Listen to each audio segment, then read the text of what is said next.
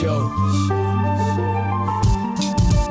Clash momentarily for class solidarity. Cash circulating, give the masses back its currency. Greed from elites, oligarchs stay fed. Deep state, fake fed, everybody break bread. Racism, homophobia, sexism, religion in this melting pot we live in. Time to build a new system, unionize labor rights. Highlight the issue, talking heads left is best. The saga continues. The Nomiki Show. We have a wonderful show today. We have Alex Press on to talk about, this is really interesting, how AFL-CIO, yes, this is a very large union, consortium of unions, I should say, has a lot of catching up to do on police reform. Super interesting story. Alex wrote in Jacobin, and then later we have Francesca Fiorentini. We're going to talk about a bunch of stuff. This is Femme Friday. You're watching the Nomiki Show. We'll be right back.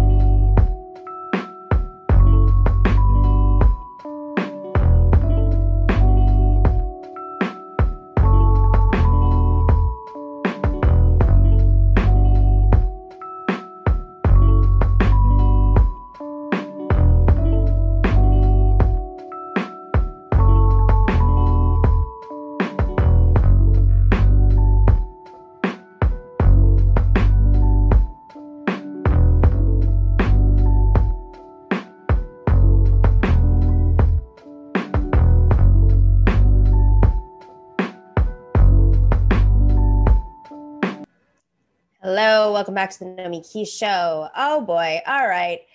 We love to talk unions on the show. It's Femme Friday, very important part of the show. This piece, I think, was so brilliantly done. Alex Press is a staff writer at Jacobin, and she wrote a piece called On Police Reform. The AFL-CIO has a lot of catching up to do.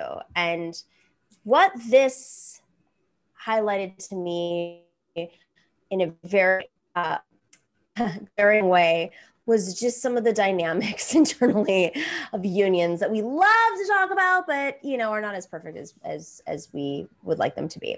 Alex, thanks for joining. We appreciate it. Yeah, thanks for having me. So Alex, I guess we'll just start off with this. What inspired you? What intrigued you about the AFL-CIO's positioning on police reform? Well, I write about labor all the time, right? So this is definitely, on my beat. But part of this came a year ago at the height of the protests following George Floyd's murder. There were protests everywhere, including in DC, and the AFL-CIO's headquarters actually was set on fire, which, who knows what the thinking was behind the people who did it, but it sort of was this moment of, the AFL-CIO does need to take a position about policing.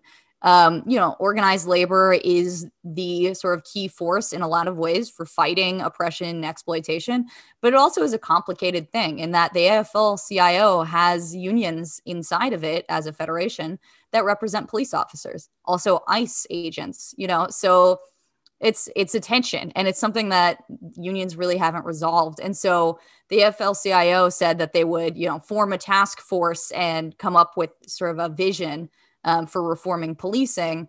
And they did that almost a year ago. And so this report came out a couple weeks ago that was the sort of the product of all of that planning and thought. And that report, was published 2 weeks ago, is called the public safety blueprint for change. And I was just interested in how the AFL-CIO is sort of taking a stand here, because there's been pressure for them to kick out these police unions from the Federation. There's been all sorts of demands from different unions inside the Federation and outside. And so this is sort of like their big statement about what they're going to do. For folks who may not be as familiar, what unions are in the Federation? What's the makeup here? Yeah, so the AFL-CIO is the largest labor federation in the United States, and it's got about 12 million members. So this is, I think a lot of us who maybe aren't so active in the labor movement, we talk about the left this and the left that, but usually we're talking about organizations in the hundreds or thousands as far as the numbers of members. Unions, as much as they've declined in the United States, are still millions of people. So this is a very powerful organization, right? And so there's, all sorts of unions inside of it. The sort of notable thing about this task force and the report they produced is that every union represented has police officers inside of it. So these are not, there's only one union in the AFL-CIO that is just police officers, but other unions represent police officers as part of the many types of workers they represent. So explain that a little bit more. So how does that work? What do you mean? Like, are there teachers that are police officers? What? No, I mean that, like, for example, the Teamsters has local unions inside of it that include police officers. SEIU, similarly, you might think of SEIU as like hotel workers or janitors, and that's true, but there's many different unions inside of an international union, right? Locals have various members that do various kinds of jobs. So, for example, the union I'm in, the News Guild, is all journalists. But a lot of unions have a variety of types of workers inside of them. And so that's what I mean when I say that there are police officers inside of it. Not that like journalists are also cops or something, but rather that a local doesn't just have, as far as we know, right? Some of them. Not officially. Right. Just for fun, voluntarily. But yeah, so that's what I mean. So, the first thing worth noting here is that the AFL-CIO decided that they would have the people producing this report about policing be police officers rather than, say, the other kinds of workers in the AFL-CIO who are on the receiving end of police violence. So that in itself, I think, is a very important choice, and one that I disagree with, but is reflective of where the AFL-CIO's leadership is at on this question. Is that yeah, go ahead. Just for audiences, just for clarity. So just when you say things like there's police officers within a union that may not be a police union, I'm going to throw back a little bit for our audience. We did an episode a few weeks ago where we were talking about how there are more employed officers in New York City that work for the universities than for the actual police force, which is jarring because New York is actually like all cops. Yeah, I mean, the New York that's a great police, example. The New York local is, for example, is not in the AFL-CIO because the police generally are in independent unions called police benevolent associations. And so that's what the NYPD, it's, I think, the New York Benevolent Association. But you're right that then, cops are working as private security guards and so on, right?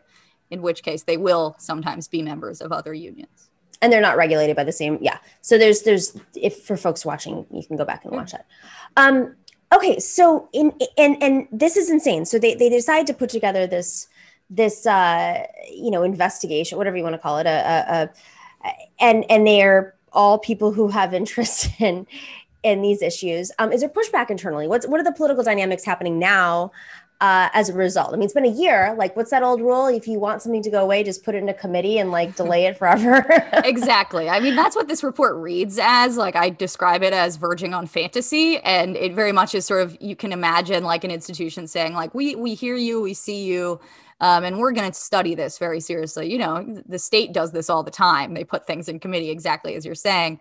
And so, I mean, there's been pushback. This is not a new issue, but certainly in the past year after the George Floyd uprising, there's been renewed calls. And so some of these calls are, again, coming from inside the AFL-CIO. So certain unions have passed resolutions calling for them to disaffiliate from, for example, the International Union of Police Associations, the IUPA, which is an all police union. That's part of the AFL-CIO. And, so this report has come out now. It came out a few weeks ago, and there's totally criticism. It's not just myself. There was the first person to write about this who got a leaked version of the report before it was published was Hamilton Nolan In These Times. And he, is a member of a union that has passed a resolution calling for them to, kick out these police unions. And so, yeah, people are critical. I mean, he was very critical of this report. And I think a lot of people, whether they're formally in unions or not, are, the people on the streets protesting, many of them are workers, right? It's a majority probably workers. And so I think they would take big issue with the idea that, workers' voice is boiled down to what the police unions have to say, and that they're sort of being given this, sort of speaking for the largest labor federation, as if everybody involved in labor agrees with, police leading the charge for reform. Certainly people do not agree with that. Which unions are coming out pushing back? Well, no unions have made formal statements as far as I know about this report. But it completely takes issue with all of the resolutions that have passed or been made about kicking the police out of the AFL-CIO or other things, sort of having codes that would keep them outside of local labor councils, things like that. But just for people to get a sense of it. So this report was led by the United Steelworkers Vice President Fred Raymond. So that's one of the unions involved in this. And then the AFL-CIO's Secretary Treasurer Liz Schuler. And that's the Federation's number 2 position, right? So this is really being given sort of the blessing of, the top leadership of the AFL-CIO. Okay, so I want to get back to that in a second. Yeah, the factions internally. I'm sorry. I'm obsessed with the factions. Sure.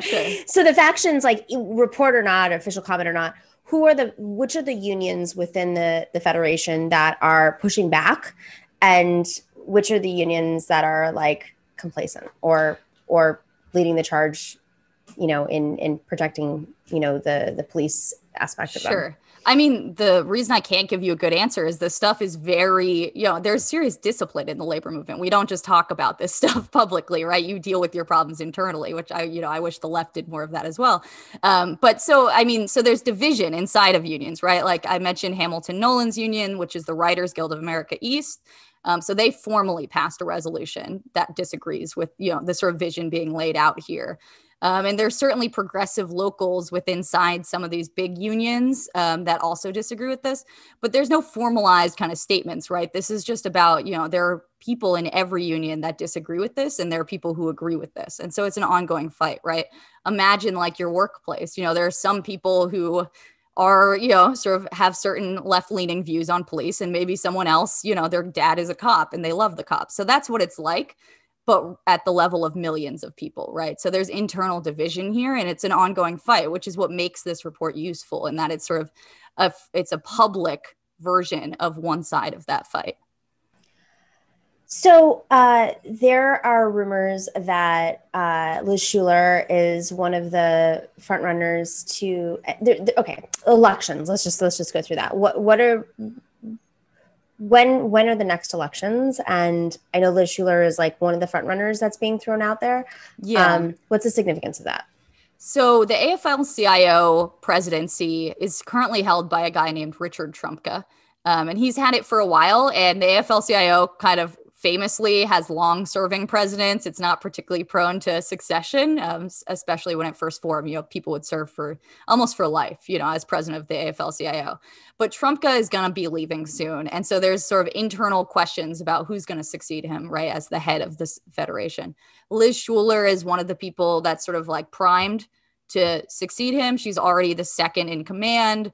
Also, she is a woman, and a lot of people in the AFL-CIO want a woman as president of the AFL-CIO. So that also helps. The challenger to this, who has not formally said she is, seeking the position, is her name is Sarah Nelson, and she's the president of AFA-CWA, which is the Flight Attendants Association. It's the big union, and she's sort of been this, for the United States in the 21st century, a surprisingly visible labor leader, because she's very outspoken, right? And also just very good with media, and I think willing to take stands that a lot of labor leaders, at least in recent years, are not. So she sort of rose to prominence when she threatened a general strike against Trump, said she would shut down the airlines, and he very quickly backed off of his plan to sort of, have a government shutdown, like a fight going on. And Sarah is very, she is a progressive labor leader. She takes unpopular stands, pro universal health care, things like that, outwardly a feminist. And so a lot of people on the left of the labor movement want her to be the new head of the AFL-CIO. And what that means is very unclear what it would mean for her to be president, but it would be an experiment, right? Someone who's willing to take a stand and take things in a very different direction. It would be hard for me to imagine this report being produced under a Sarah Nelson AFL-CIO, for example. Extremely hard. Right. Exactly. Full disclosure, I mean, she's one of our advisors for Matriarch, so we love her. Cool. And she's on the show all the time, so we talk about her. So okay. Good to know. With that being said, though, it's no, I mean, this is more for the I want to like on the record, so it doesn't come back and bite me in the ass.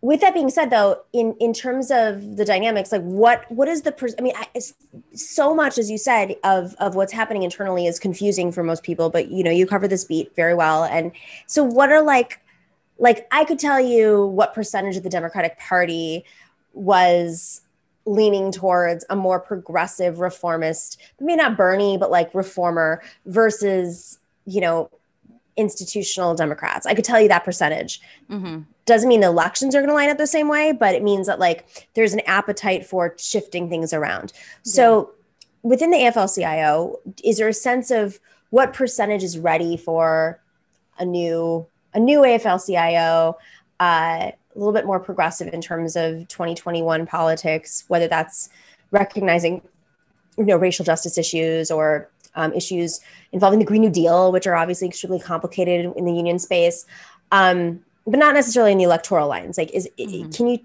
have a sense of that breakdown?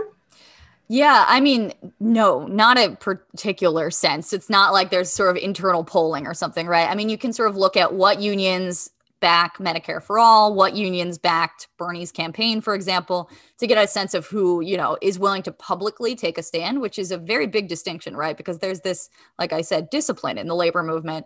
And so you can have people who are sort of privately interested in a more progressive vision of labor, but it doesn't really mean much until they're willing to take a public stand and actually, back someone who's a challenger. And so in that sense, it's still a minority of the labor movement officialdom that is sort of openly left-leaning. But that doesn't mean that the rank and file of labor unions is wedded to a conservative vision of labor, right? And that's sort of the tension of socialists in the United States is how do you sort of build those elements and strengthen the opposition and the people who sort of want to push on this stuff. And so, I mean, when you see the energy in, for example, the protests around George Floyd, you see, again, a lot of working class people who are out on the streets and outraged and demanding a different country and a different society. And again, those people, many of them are union members. And so in that sense, the energy is with this change, right? I mean, that is the vision that people on the left are articulating is that, labor can continue to decline, and it will if it doesn't change, or it can actually try something different. And it can actually, sort of lead in the fight against oppression and lead in the fight against exploitation. And so it's a war, but there's certainly, a small but very vocal minority that is trying to build that opposition. And that comes out in criticism of this report. It comes out in support for someone like Sarah Nelson. It also comes out in, the union efforts to support Black Lives Matter or something like that, right? And so, but it's an ongoing fight. Yeah, it's hard to say. But I mean, when we saw stuff like the teachers' strikes a couple of years ago, that in itself had very progressive elements to it. It was sort of looking out for the whole community, not just the workers. And when you see things like that, you can safely assume that there's, a left-leaning group inside of this union in this fight.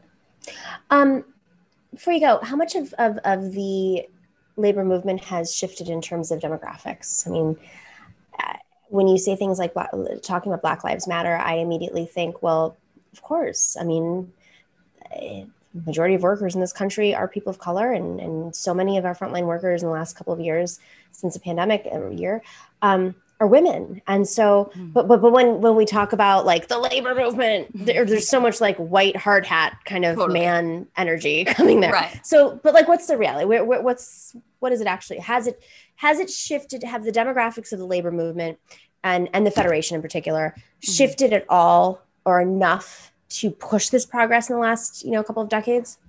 Yeah, I mean, there's totally been a shift, right? Like the largest sector as far as growing jobs is healthcare and service jobs, right? So, and we know that these are majority, women of color. It's not the white guys in hard hats. So there has been a shift. That is the working class. When someone like me refers to the working class, we're referring to all of those people, not just, sort of, I'm in Pittsburgh, Pennsylvania. I'm not just referring to, retired steel workers, for example, like white guys here. But that said, it's not just a demographic story. So, when you have this left-leaning project that we've been building in the labor movement for the past few years, especially, you can have shifts even among traditionally kind of white guy unions. So, one of the most sort of forward thinking out there in front of left-wing demands unions is the painters union, which is part of the building trades, the white guys and hard hat construction workers. And they have been very active in supporting Black Lives Matter, pushing for the PRO Act, a labor law reform bill, so on and so forth. So, I think it's worth reiterating that, even the white guys and hard hats, if they're pushed, they can also, back these progressive and anti-racist demands. And that's important to keep in mind because it means that, you aren't just waiting for a demographic shift, but you have to do organizing to get there, A funny thing happens when you're taught about militancy within a union. Solidarity is a real thing. And that might even be solidarity with people that don't look like you and sound like you and weren't raised in the same community as you. Exactly. Just saying that. Alex Press, thank you so much for joining us. This is a really interesting conversation. I would love to continue it. I feel like, that people, we talk about labor a lot on that, but understanding the nuances and the little details is super important because that's kind of where it all lies in the end. Yeah. So, well, thank you so much for having me. I'm happy to come back sometime. Awesome. Go check out Alex Press at Jacobin or many places, but she's a staff writer at Jacobin, and her piece is on police reform in the AFL-CIO, which has a lot of catching up to do. Great piece. Thanks for joining us. Thanks so much, Nomiki. We'll be right back with Francesca Fiorentini. We're going to talk about all the stuff that's happening right now. Thanks for watching and listening to The Nomiki Show. But remember to click like and subscribe on YouTube, and please share on social media. If you're not already a patron, please join us for as low as $5 a month on patreon.com/The Nomiki Show for early and special content. That investment makes a huge difference. We are not corporate media raking in the dough. It's really you guys that are keeping us going. So please consider being a patron. And to our current patrons, thank you so much. We are incredibly grateful to you. We also now have swag. So check us out on thenomikishow.com to get your mugs, your totes, and your stickers.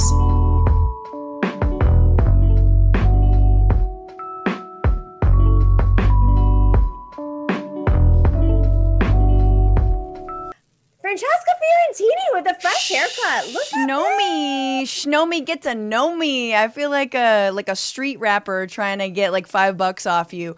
One time, a dude on off of Bleecker Street came up to me and he was like, yo, I'm gonna just spit a rhyme. Whatever your name is, I'm gonna spit a rhyme. I don't know if anyone's ever done that to you, right? Yes, I think I know who this is.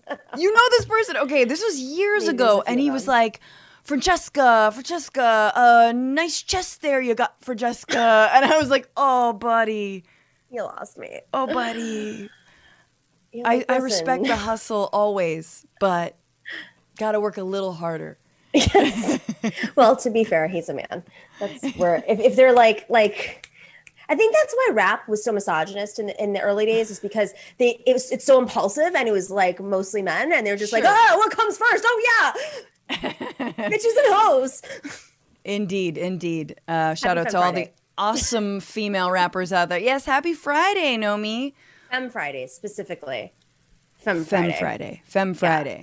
Loving Happy the hair. Femme Friday. Also, congratulations on your engagement. Oh, I haven't thank said it to you. in person. Yes. Thanks so much. So, really important on this note. Let's talk about how online disinformation is attacking and targeting women in politics. Are we surprised by this? This is a New York Times breaking news. Women in politics are getting harassed more than men. The fact that these stories even have to come out, but the reality is they have. I'm glad that they've been looking into a little bit more. Fake news and real threats, how online abuse holds back women in politics. Yeah. And this is this is simultaneously happening while there are these fake, what are they called? Where they're videos and you think that they're real, of the person saying things and doing things, and it's not. What is that called? Someone's got the answer for that somewhere. Yeah. So this is, I'm not surprised by this, and I'm partly like frustrated that the New York Times even has to cover this and like make it sound like it's some sort of revelatory, you know, investigation. And if it wasn't just like in their normal reporting, maybe people would be more aware of it. But I don't know. I mean, what are your thoughts on all of it? Yeah, I mean, it's definitely not surprising that there would be more targeted hate towards women who speak out on politics explicitly. Obviously, we know this. We live under patriarchy. We live in a sexist society. And of course, that expert voices are more often listened to if they're male voices. So women have to claw and work, 10 to 20 to 30 times harder, to prove that we're not thinking with our uteruses at all times. But yeah, I think you have to claw to be taken seriously. So of course people try and tear you down. Early YouTube and continued to be YouTube is like this. It's like, why aren't you in the kitchen making me a sandwich? And you're like, because your mom does that in where you live, like that's, so it's not new. I think the interesting part, and I haven't read this full article, but is how dark it gets and how so much of the misinformation and the sort of shadowy, like the online message boards, whether it's 4chan, 8chan, that eventually egged on and led to things like mass murders, to things like the QAnon conspiracy theory. A lot of that has its roots in the Gamergate, misogynistic attacks against female gamers, right? And anyone who would dare critique the gaming industry for being misogynist. So that, I think, and those women were blowing the whistle on this stuff years before Trump got elected. And then Trump gets elected, and especially for women online, they're like, oh, we're not surprised by that at all. This stuff has been festering, misogyny, pickup artistry, to like white supremacy, Holocaust denialism, like all this stuff has been festering. This is just a different tab on people's windows. I love how you say that, a different tab on people's windows, but it's not like accidental. It's also intentional. There are people who have vested interests in keeping these spaces operating within these. They realize that the communities of Gamergate, the core community of Gamergate, is a great business model to be grown upon into an algorithm. And suddenly it's a political movement, and so it's a base for a political movement. And then you see all across the world the roots of so much of the far right and so much of how the misinformation is spread through, the algorithm fixes or just straight up like ad buys targeted at certain people. It is rooted in these folks. And, we've talked about this before on the show. We've talked about it offline. I think what concerns me the most, other than just the fact that like the online space is egregiously worse than like watching Fox News. And I don't think people really have processed that yet. Like when the top 10 shows on Facebook are 3 right-wing guys and the audiences are majority male, at least Fox News has like a woman's show and at least they have like half of an audience of women. But they have to name it as like outnumbered. This is scary. Exactly. It's scary to be surrounded by women. You're right. At least they're naming that. Like men get scared when women talk politics. Yeah. No. I mean, it's like, I'm not holding that as the model, but like that in our minds is bad. This is way worse. This is a patriarchy. It's the dream of the patriarchy.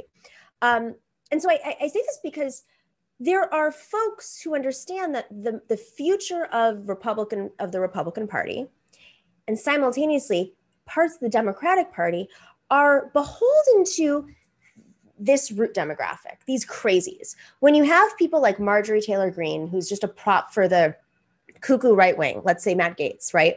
The Matt Gaetz right wing is holding the Republican Party hostage. And then you have Kirsten Sinema, obsessed with the idea of bipartisanship.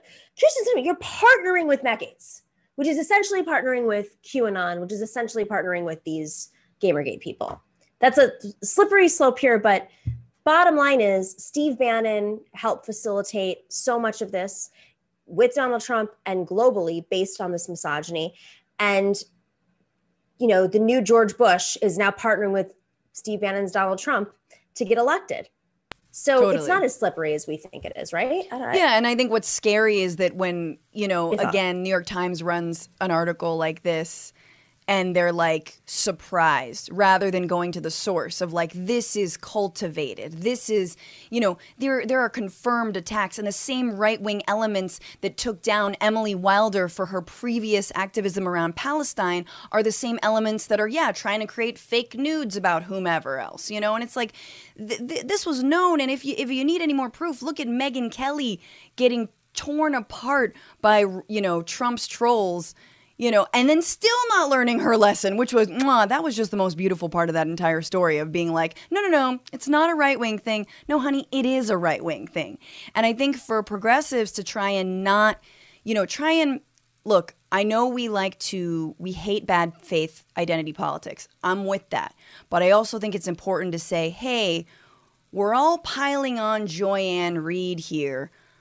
I know, Joy-Ann Reid dunks on Bernie for no reason.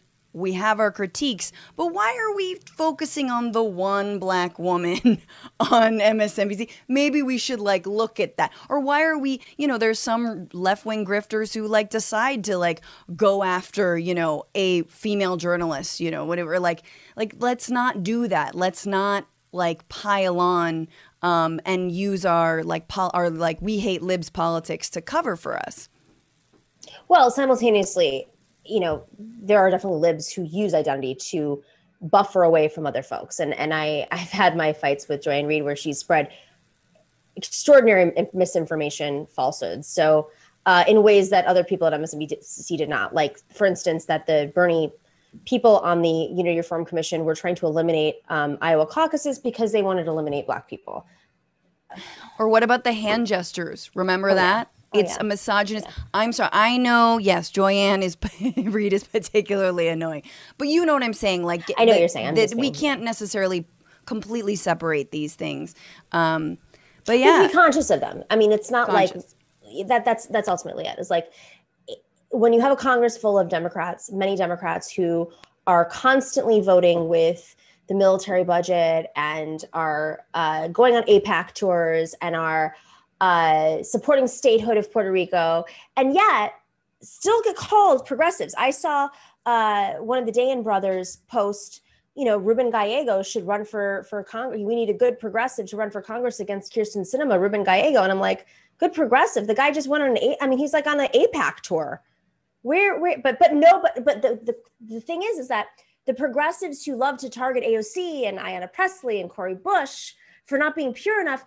Meanwhile, you've got somebody in the actual progressive caucus who is taking APAC money and aligning with the right wing of Puerto Rico and many other issues, being on the committee that has to do with the status of Puerto Rico. And there's much more. But, why don't we target those people? Those people are actually going to be moved by progressive politics because they're moved so much that they're trying to pretend to be progressives while taking the money from the centrists and the more conservative interests because that's their only way. Yeah. Also, not to mention Nancy Pelosi, super sexist and low key, it is not lost on anyone that when she attacks the squad, it's mostly women of color. She's definitely scaled that back, but we were right to point that out in the moment. So again, watch, some of these critiques of course, bad faith identity politics can often align with some of those centrist liberals who are these young women of color have no idea what they're talking about. They're new. They're activists. I know. And you're do you know what I mean? She absolutely participated in that. Well, listen, she knows a lot more because she spent a good chunk of her life raising money. And if there's anything that helps you understand movement politics and working people, it's raising money in San Francisco. In Pack Heights, in your particular block. Yes, literally, that's it. Okay, so I want to move to the future because thank God there are people who are younger than us who are just continuing the fight that we've all been fighting forever anyways. There's nobody younger than us, Nomiki. I just want to put that out there. Okay. There's nobody younger than us. I'll take that. I actually think I'm older than you. Listen, I am embracing my age as I get older. I feel like as I've got when I was in my 20s, I don't know about you, I was like, I'm not gonna smoke pot, I'm not drinking. I'm like, can I do mushrooms and do my show? Now who's yelling at me for doing that? I thought something was weird about you on Tuesday. Dorsey's like, LOL, LOL, LOL, LOL. I've been talking about mushrooms a lot lately. It's kind of a weird thing. You've been talking to Joshua Con Russell. I know. you know the jam. If you guys could only see the chat, it would be great. All right, so let's talk about this valedictorian speech, because this has been making the rounds. Did you share this too? I feel like we all shared it. The community of like progressive feminists were just like, yeah, absolutely. I mean, look, just because Hillary Clinton shared it doesn't mean I can't also share it. It was incredible, like objectively. So yes, of course, gonna share this woman's speech. Let's play the speech for the boys who have not seen it. I have dreams and hopes and ambitions. Every girl graduating today does. And we have spent our entire lives working towards our future. And without our input and without our consent, our control over that future has been stripped away from us. I am terrified that if my contraceptives fail, I am terrified that if I am raped, then my hopes and aspirations and dreams and efforts for my future will no longer matter. I hope that you can feel how gut-wrenching that is. I hope you can feel how dehumanizing it is to have the autonomy over your own body taken away from you. And I cannot give up this platform to promote complacency and peace when there is a war on my body and a war on my rights. A war on the rights of your mothers, a war on the rights of your sisters, a war on the rights of your daughters. We cannot stay silent. Okay, love it. But yeah, Hillary Clinton did share it. So is this like the new? No, she's talking about abortion. We can't talk about anything else. A broken clock, right? No, it's good. And this speech could have been given in the 70s. That's what was most striking. And she kind of has like a throwback appeal. She's got like the long hair and, and she's just so incredibly articulate and moving. And like, she's got kind of this drawl that I'm like, when was this? Was this from the 70s? Because it's literally the same effing fight all the time. And yet a couple things really stood out to me. When she named if my contraceptives fail. Now, I feel like that is very different. You wouldn't hear a young 17-year-old speaking about being sexually active in the 70s and talking about her contraceptives failing. And it's like, no.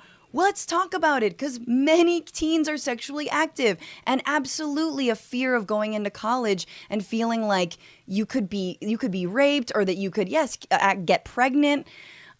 All that is incredible claiming of your own sovereignty, of your autonomy, of your humanity. And I think that look, there are people in the comments, there's a lot of men in the comments who want to be like, what stage should abortion be illegal? Not relevant, homie.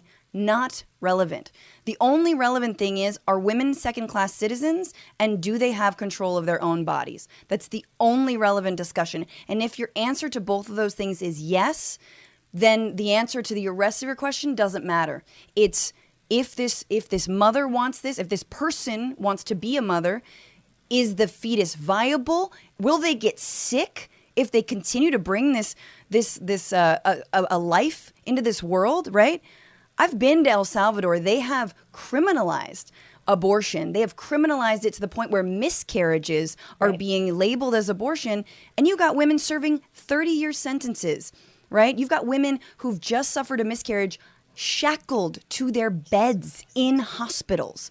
That is the slippery slope of what happens when you say that, we should create some sort of arbitrary rule of when a life is a life, because then the woman's body becomes completely secondary to it.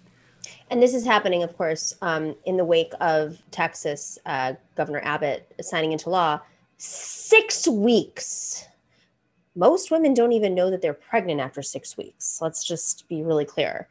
That after 6 weeks, you cannot, I mean, Planned Parenthood's out of Texas. We remember when that fight happened.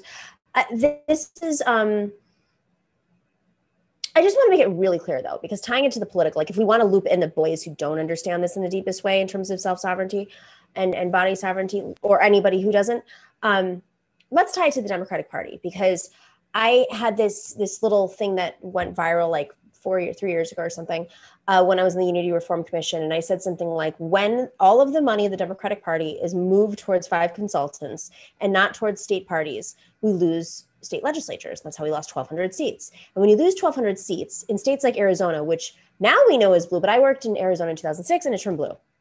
And then we lost a governor, and then we lost the legislature. And then what did we lose? Oh, right. So if you have an ectopic pregnancy, you can't deal with that in Arizona anymore. You got to go to New Mexico, which is, depending on where you are in the state, it's 4, 5, 6 hours away, maybe more, if you have the money and the ability to do so.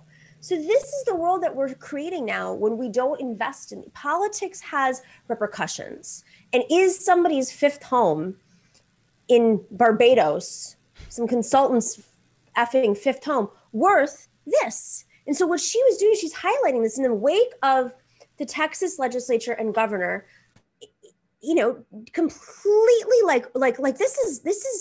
I hope it goes to the Supreme Court. Who knows if it goes to the Supreme Court. Gee, I wonder what's going to happen, Francesca. No, but I mean, you bringing up the Democratic Party is really important in terms of political strategy and in terms of the fact that up until a few years ago, Pelosi was openly saying that, yes, you can be pro-life and a Democrat. And it's like, or anti-choice. Let's not get it twisted. Let's be in the 21st century with our language. It is anti-choice and still be a Democrat. And the answer is no. The answer should be no. And so look, it is incredible bravery for this woman in Texas to speak out about this. It gives me hope, because I know that Gen Z, this will be a battle cry, and it won't be like the 70s, which was, yes, predominantly white, predominantly middle class, upper class. This will be a multiracial, a justice-oriented. You got young kids who've been politicized by Black Lives Matter. They understand maternal Black health rates in terms of mortality rates and how Black mothers are treated differently when it comes to either contraception, family planning, or birthing itself. That is not lost on them. But what you just said about ectopic pregnancies, let's be clear. That is when a fetus starts growing in your fallopian tubes. You can die suddenly because of that. And so if you have to drive 4 or 5 hours to go to somewhere that will treat you, that's the difference between your life or your death. Exactly. That's exactly it. And just to piggyback on you for a little bit, this issue of reproductive rights, I think the difference between the 70s era fight for ERA and reproductive rights, the difference here is that when you include more working class voices who are undeniably more diverse, and some come from immigrant backgrounds, some are here undocumented, many are people of color, women of color, and of course we're talking about all women in many ways. When you include this, when you have this conversation around reproductive rights and just body sovereignty, I think, just to expand it a little bit more, it becomes a class issue. And that is something I think that the Hillary Clinton generation was in some ways allergic to, some ways just completely blind to. And there's the difference here. And I think this is what's going to make this a more winning strategy. So you have to include, it has to be not just intersectional in this, in the fact that it's racial justice and economic justice tied to reproductive rights and body sovereignty and body rights, but also the political strategy, because this is also how you're going to bring in people who are outside of the women's movement collective, is understanding that this is tied to a larger political movement. It's why when we look at Kirsten Sinema and we look at Joe Manchin, we should be listing off all of the legislation that they're blocking, that normie Democrats are like, wait, what? They're blocking the really normie bill on blah, blah, blah. That's not happening. Just like when we fought the IDC, we attached all the IDC members to the normie bills that most normie Democrats would be like, wait, why is Roe v. Wade not codified in New York State? And we're like, oh, well, there are these 8 Democrats who've been caucusing with Republicans. Well, there are these 2 Democrats who've just been holding up everything, including the filibuster, ending the filibuster. So final thoughts, Francesca Fiorentini, friend. I mean, final thoughts are I think this is going to be a galvanizing issue. Sadly, I mean, it makes me really sad that we have to refight these fights, you know, but this is what it's going to take. And it's going to take the squad and I think young progressive women and working class women like Cori Bush, like AOC, who worked as a bartender, to lead the way. And the Hillary Clintons and the Pelosi's, like you're saying, need to take a back seat. And we need to see how these fates are linked, that like equality and sort of first wave feminism in an inherently unequal system can only get you so far, And so our transformation has to be much more radical than that. And I think we're ready for it. I am a strategic person as well. We're super ready to have a broader discussion of what reproductive rights means, reproductive justice means, and man, healthcare, hello, like, and Medicare for all. I'm about to say hello somebody, because if Nina Turner is in, Congress, like, look, I'm excited for the future. I'm ready for the fight. Awesome. Francesca, what are you working on right now? Oh, dude, just the podcast. Bitchuation Room podcast every Sunday, 5/8 Eastern, streaming live. Love. Go check it out. Go check out Francesca's YouTube page. It's, of course, the home of the Bitchuation Room on Sundays. I've been on it. Love it. And you had Josh on. We did. Sunday, right? We had a whole bonus episode. On with Josh where we talked about self-care. And that was really important. Wait, somebody's here. It's a ghost. See, look, here's the thing. When you live in a podcast household, everyone has to get a microphone. But when all the microphones are in the podcast room, I love it. No, it's all cool. Sorry, it's my betrothed. I know. I wanted him to join, but it's it's Fun Friday. He's not allowed on. He's not on today, but he should be on. He's a hoot. Yeah, we should come on together. Yeah, Josh. Yeah, guys, listen to that episode. Obviously, join Nomiki's Patreon, but also join mine. And we had a great discussion with Joshua for an hour about how the way the movement breaks you and makes you like hate yourself and others, and then how you have to like reconstitute yourself. So as leftists, it's really easy. You just drink a bottle of wine. Here's the Cliff Notes. No? Cliff Notes, according to Nomiki: psychedelics, bottle of wine, lots of kombucha. I'm so there with you. You know me so well, Francesca. Also, 2 hours of yoga a day, at least 20 minutes of meditating. I'm not like, I mean, it's like, I'm a little classic when it comes to that. You do yoga too. You get it. Yeah, but after an hour, I'm like, I'm going to check Instagram now. No. Because I feel like after an hour, then that's when you get into the space and you're like, all right. It's like getting there. Getting to the mat is the hardest part. So I have to do it first thing in the morning. If I don't do it first thing in the morning and if I have a cup of coffee, then I will never get to my yoga and then I'll just start drinking wine at 11 in the morning. No? This sounds like you need to listen to the episode, Nomi, because we've got someone who's sober, and it's like, yeah, what's that life about? Just kidding. I'm Greek. This is not like I'm making you're like, it's normal. 11 a.m. wine bottles. Okay, you're lucky I'm not grabbing vodka. All right. I'm just kidding, guys. I'm totally kidding as I'm drinking my water. French. Oh my God. I love Fridays here. I love Fridays. Francesca, you're the best. See you soon. Likewise. Maybe in person, hopefully. Yes. Mwah. Thanks for joining. Ciao. Take care.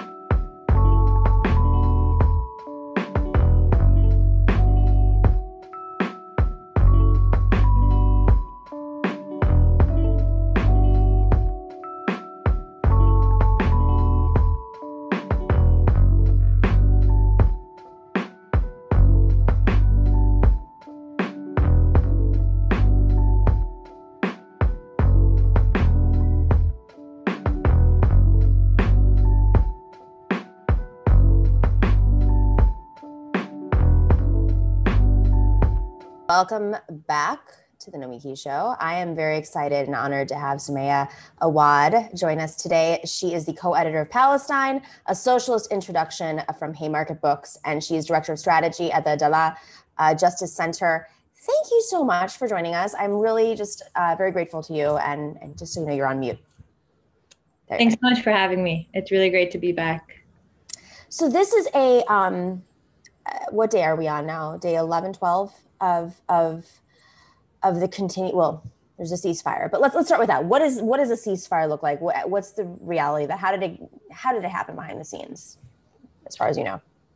Well, I mean, the first thing to say is that this ceasefire just means that Israel stopped its carpet bombing of Gaza. It doesn't mean that it's stopped its blockade on Gaza. It doesn't mean that it's stopped the police brutality we're seeing right now in Jerusalem happened just today, despite the ceasefire.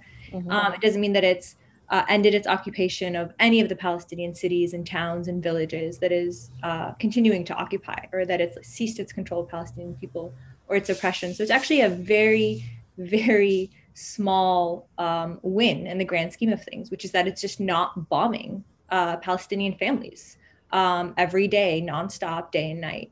So that's the first thing. I think that the reason the ceasefire happened is because of actually the resistance that Palestinians put up. The fact that there were protests across Palestine, across occupied Palestine, which hasn't actually happened in decades, where in Gaza, in Jerusalem, in the West Bank, in 48 occupied Palestinian cities in Israel rose up together with a unified call saying, we demand the end to the settler colonial project. We demand our freedom, our liberation from the river, from the Jordan River to the Mediterranean Sea, which is all of Palestine, mm-hmm. which is what Israel colonized in 1948 and is continuing to colonize today. So I think it's their resistance that pressured Israel. I think it's the protests we saw here in the US across the country where hundreds of thousands of people rose up. And I think all of this also pressured Congress to act. So the resolution that was brought to the House by Alexandria Ocasio-Cortez, Rashida Tlaib, and Mark Pocan, saying we want to stop this latest arms deal, this $735 million in weapons to Israel. We want to stop that. And Bernie Sanders just yesterday introduced, accompanied with a motion that was brought to the Senate floor and that now the Senate has to vote on. I think all of this was pressure on Israel to agree to a ceasefire. And of course, Netanyahu has been exacerbated. He's worried about his own political situation. So there are these political forces that we've talked a lot about on the show in terms of the dynamics that have led to this recent set of attacks that, you know, to any sane person seems out of his mind. The fact that this sophisticated military that has advanced weaponry that can, knows exactly who they're targeting, thinks it's totally fine it's not fine to bomb anybody, let's just be very clear, but in the political context, it's fine to bomb journalists because, it's the arguments they're not being, the old stale arguments are not being bought by the general public and the political community now. But it seems as if he's only pushing that far, not because he's completely out of touch, but because his own situation in his own country is so tenuous. Do you think that Netanyahu will get through this and that this situation with the ceasefire, was it a Band-Aid? Is he just going to kind of weather this crisis and continue on, but scale back a little bit? I mean, did you see what I'm saying here? Like, yeah. Is this a tipping point, or is it really just like they're gonna do whatever they can to get through and then continue on?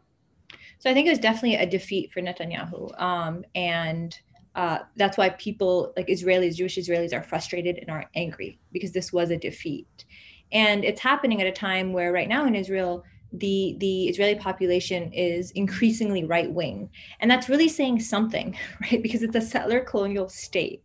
So, the settlers are right-wing because of the nature of what they're doing there, the fact that they're on this colonized land and participating in this colonization project, but they're increasingly right-wing and unabashedly so. So there is no left in Israel anymore. It's so small, whatever anti-Zionist formations exist, that they don't actually have any power or any sway.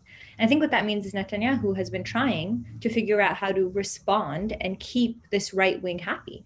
And that's part of the reason why he bombed Gaza, part of the reason why the police brutality we're seeing in Jerusalem, in Haifa, in Lid, and in the occupied West Bank has really increased. The fact, like you were saying, they're shooting journalists, like point blank. They're shooting journalists on TV, like, the journalist is recording as they're being shot.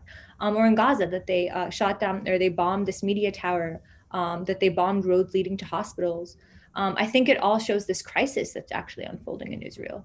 And what Netanyahu's going to do, and Benny Gantz, his rival, although they both agreed about the bombing in Gaza, I actually think that we're going to have to see what happens, because they have one of two choices. One is that internally it's going to fall apart. Israeli society is going to fall apart, and it's going to allow for this opening of Palestinian resistance and unified Palestinian resistance, but that will come at a cost. Already 200 people have died in Gaza. Already a 17-year-old was shot and killed during protests in al-Fahim. 17 years old, shot in the head. So they knew what they were doing. So I think it's going to become more right-wing, and Palestinians are going to pay a price, but it also means that there's going to be renewed resistance. And I think there's this awakening that's happening where these Palestinian youth are really leading the charge. It's not connected to the Palestinian Authority, to the PLO. It's not connected to any particular political party or so-called Palestinian leadership. It's actually just Palestinians on the ground. And then, of course, in the diaspora, organizing and pushing for our liberation. Staying on politics for a second, what is the dynamic right now between the PLO and the people of Palestine? I mean, there's the talking points. We know that there's a heavy leaning towards, the propaganda that's coming out. So let's let's like give people tools. What is really going on? What is, are the Palestinian people what are the political dynamics internally, I guess is the best question to dismantle the talking points. So I think there's actually no trust in the Palestinian Authority right now by Palestinians, or at least the majority of Palestinians. There's definitely, the Palestinian Authority does not have a popular mandate in any way, shape, or form. And that's actually part of the reason that they canceled the elections that were supposed to happen in May.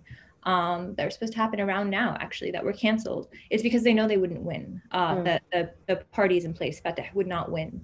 And it's because they're so corrupt.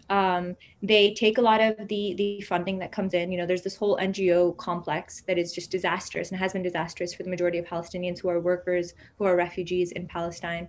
And they also coordinate and cooperate with the Israeli security agencies to detain Palestinians, surveillance, and otherwise. And that's why in Sheikh Jarrah, which was sort of the center of what triggered what we've seen in the last 2 weeks, when a member of the PA was going to come visit, as sort of like a political figure, the community in Sheikh Jarrah said, we don't want anyone that cooperates with the Israeli security to visit us.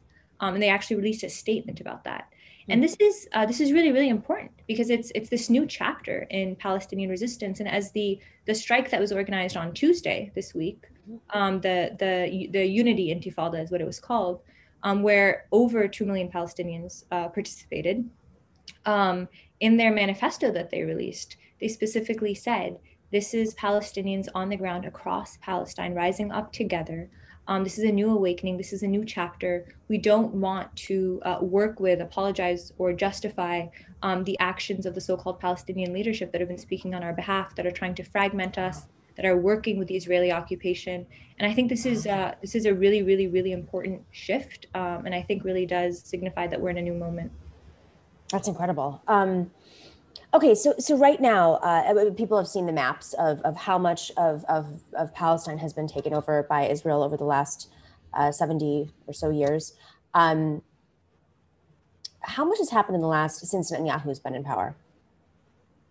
Since Netanyahu has been in power, settlement expansion in the West Bank has gone up by several tens of thousands, and so has the brutality against Palestinians in the occupied West Bank.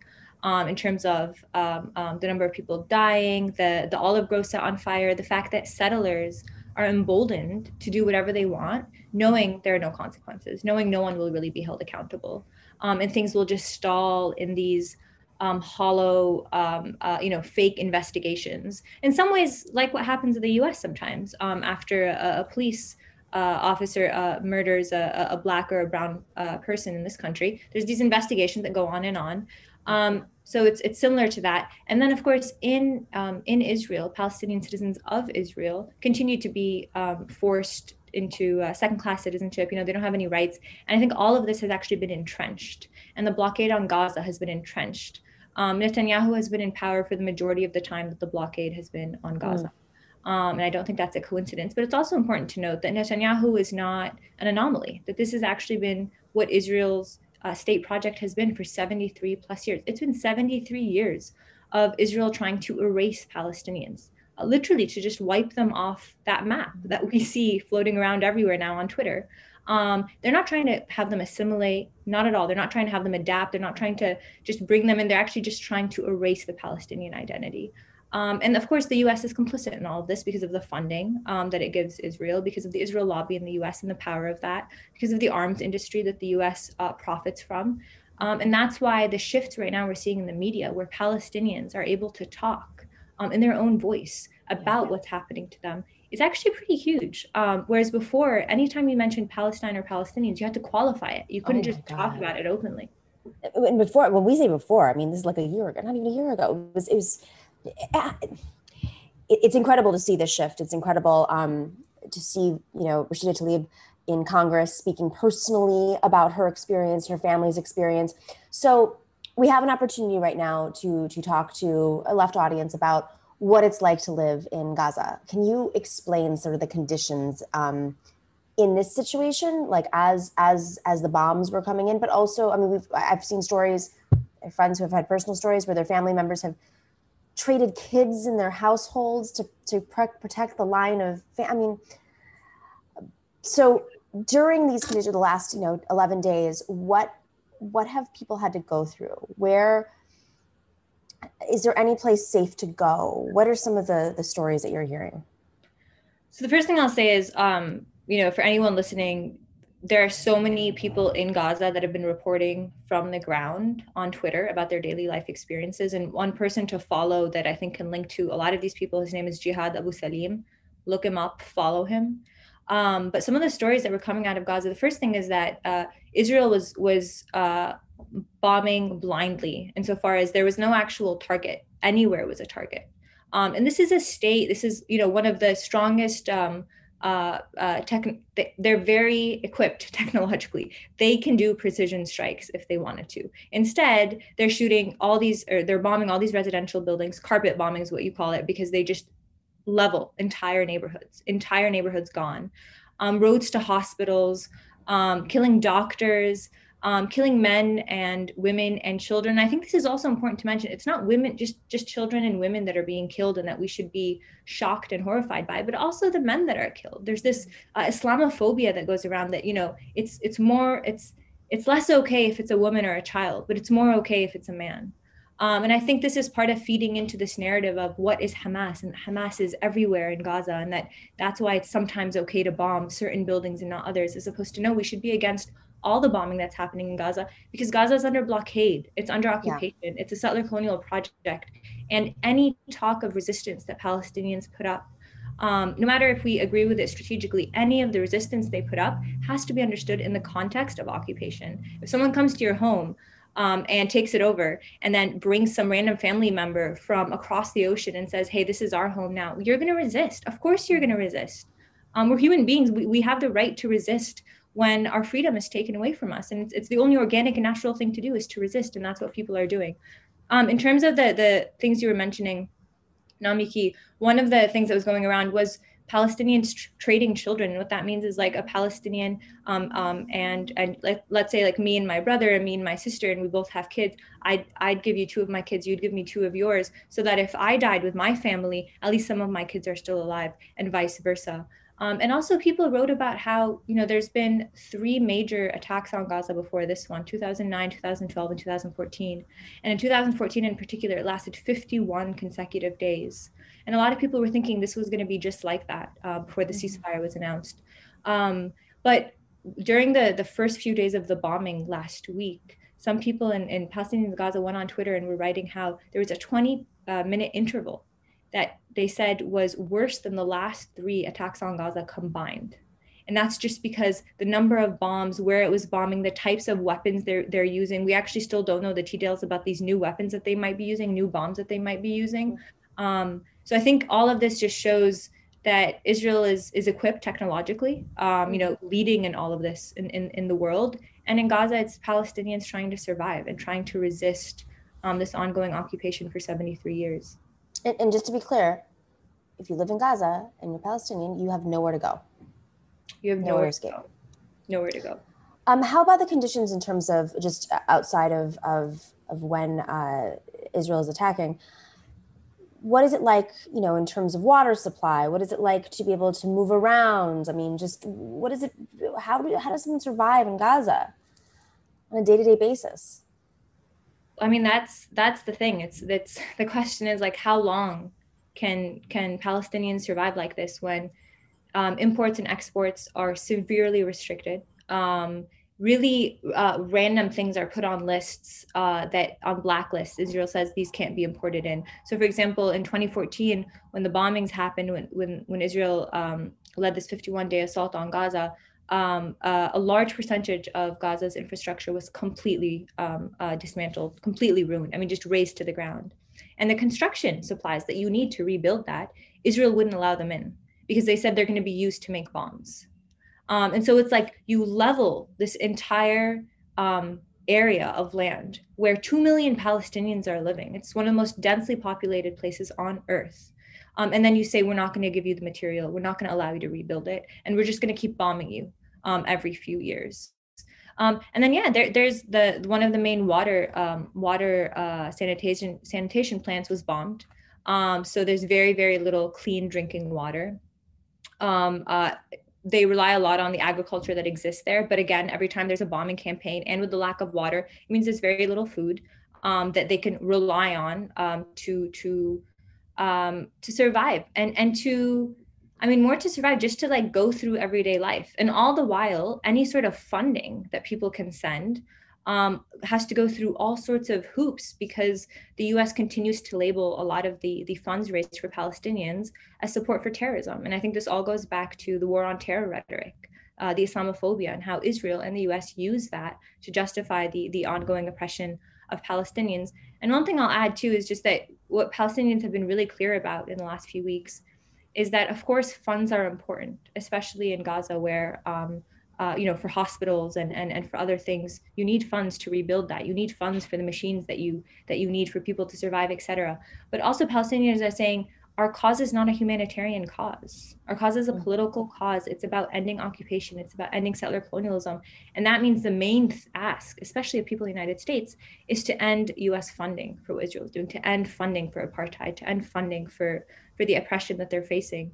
And that's why this motion to block the $735 million to Israel is really, really important. And that's why HR 2590, the Palestinian Families and Children Act, is also really important because it says you can't use US funds for home demolitions. You can't use US funds for land theft or for the detention of children. It's so basic. It's so basic and it's enraging that this is our starting point, that we have to convince people that Palestinians deserve to live, that they just deserve to live and deserve to keep their homes and not have a settler from Brooklyn move in and tell them, actually, this is my home.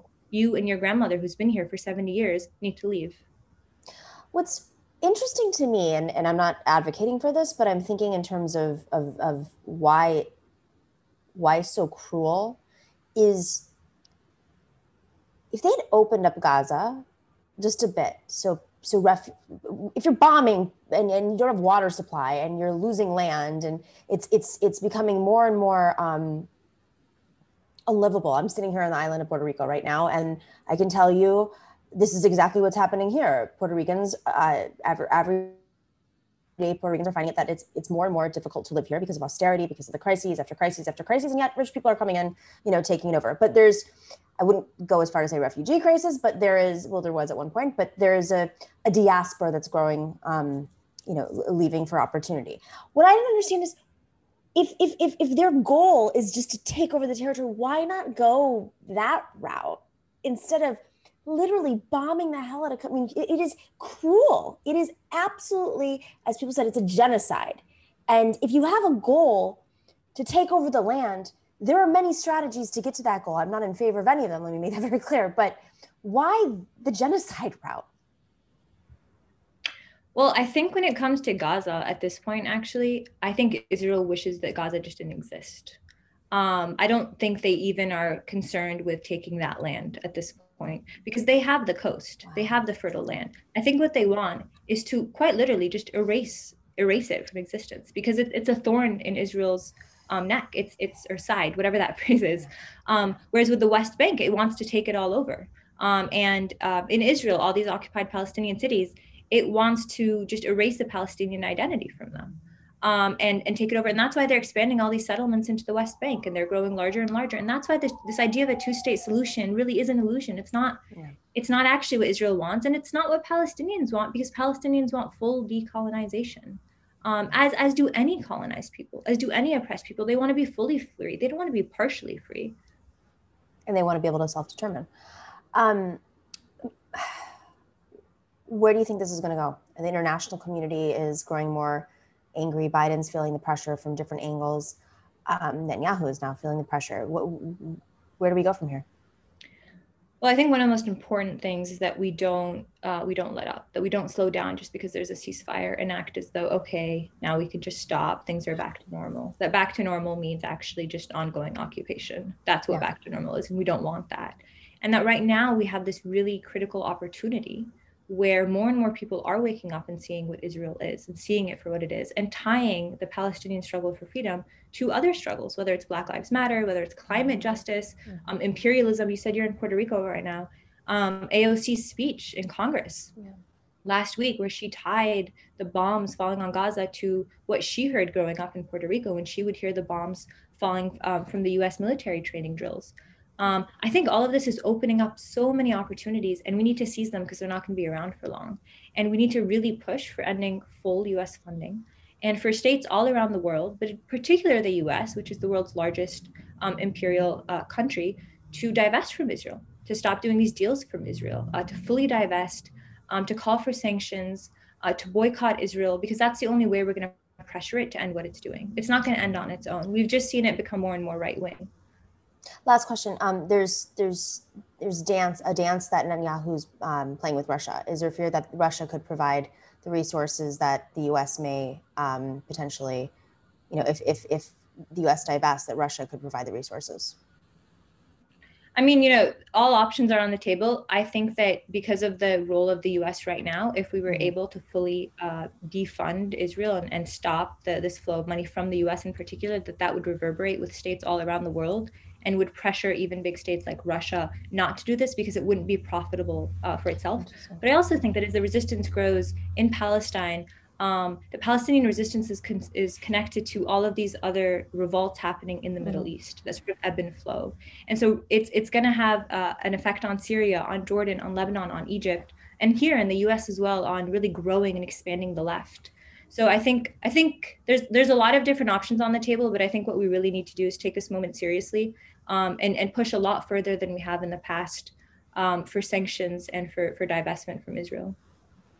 Sumaya Awad, thank you so much. This was such a wonderful conversation. Thank you for being honest and open with everything because it's a very tough time. And I hope that your family is safe as well and your friends. Thank you. Thanks for having me on. Of course. All right. Oh, we have her book. Let's go check out Sumaya's book. It is called, she's the co-editor of Palestine, a Socialist Introduction from Haymarket Books, and she's the director of strategy at the Adala Justice Project. Go check out her book. She writes for Jacobin. Check it out. Yes. At Haymarket. Go buy it at Haymarket. It's Fun Friday. We have a panel here. All right, let's take a really quick break and we'll be right back with our amazing panel of Hadas Deer and Julie Rock. A little while before we went into lockdown, a boy in my class came up to me and said that his dad told him to stay away from Chinese people. After I told him that I was Chinese, he backed away from me. Eloise and I wrote the song based on that experience. So this is about him and all the other racist, sexist boys in this world. 1, 2, 3, 4!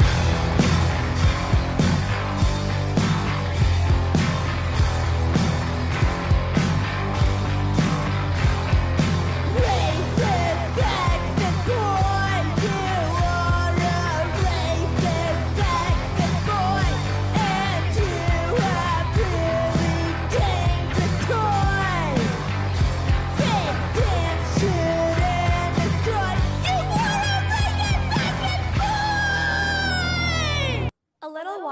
before we went into lockdown. I am obsessed with them.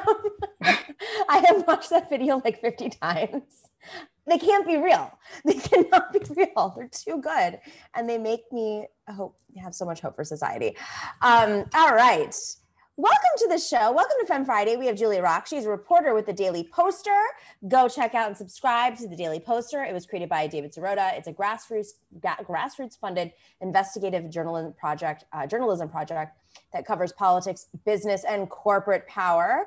I read it every day. And Hadas Thier is joining us. She is the author of A People's Guide to Capitalism, an introduction to Marxist economics.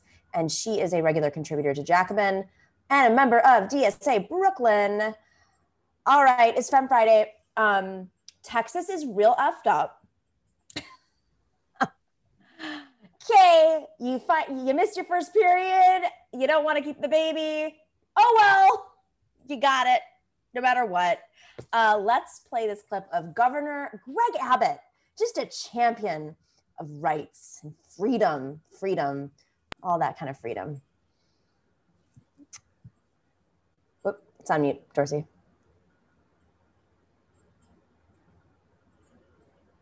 Sound. Hold up 1 second. Let's try that again.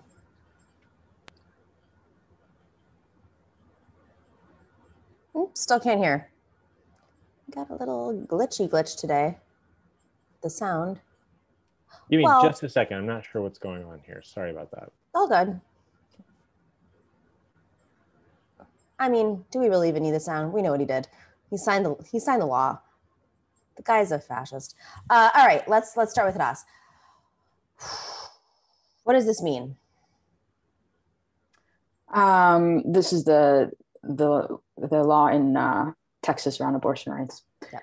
Yeah, I mean, I think obviously it's outrageous and disgusting and not surprising, but it's terrible news for women in Texas, and it's terrible news for women around the country, because this is part of an overall trend.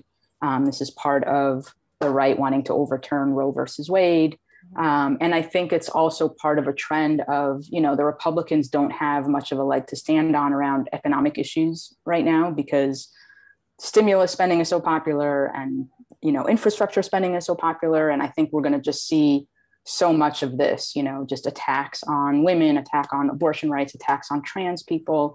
That's where they feel like they have the ability to mobilize their base, and they're just going for broke right now. And I think, it's disgusting, and we need to, figure out how to fight for it tooth and, fight for abortion rights, full abortion rights, tooth and nail.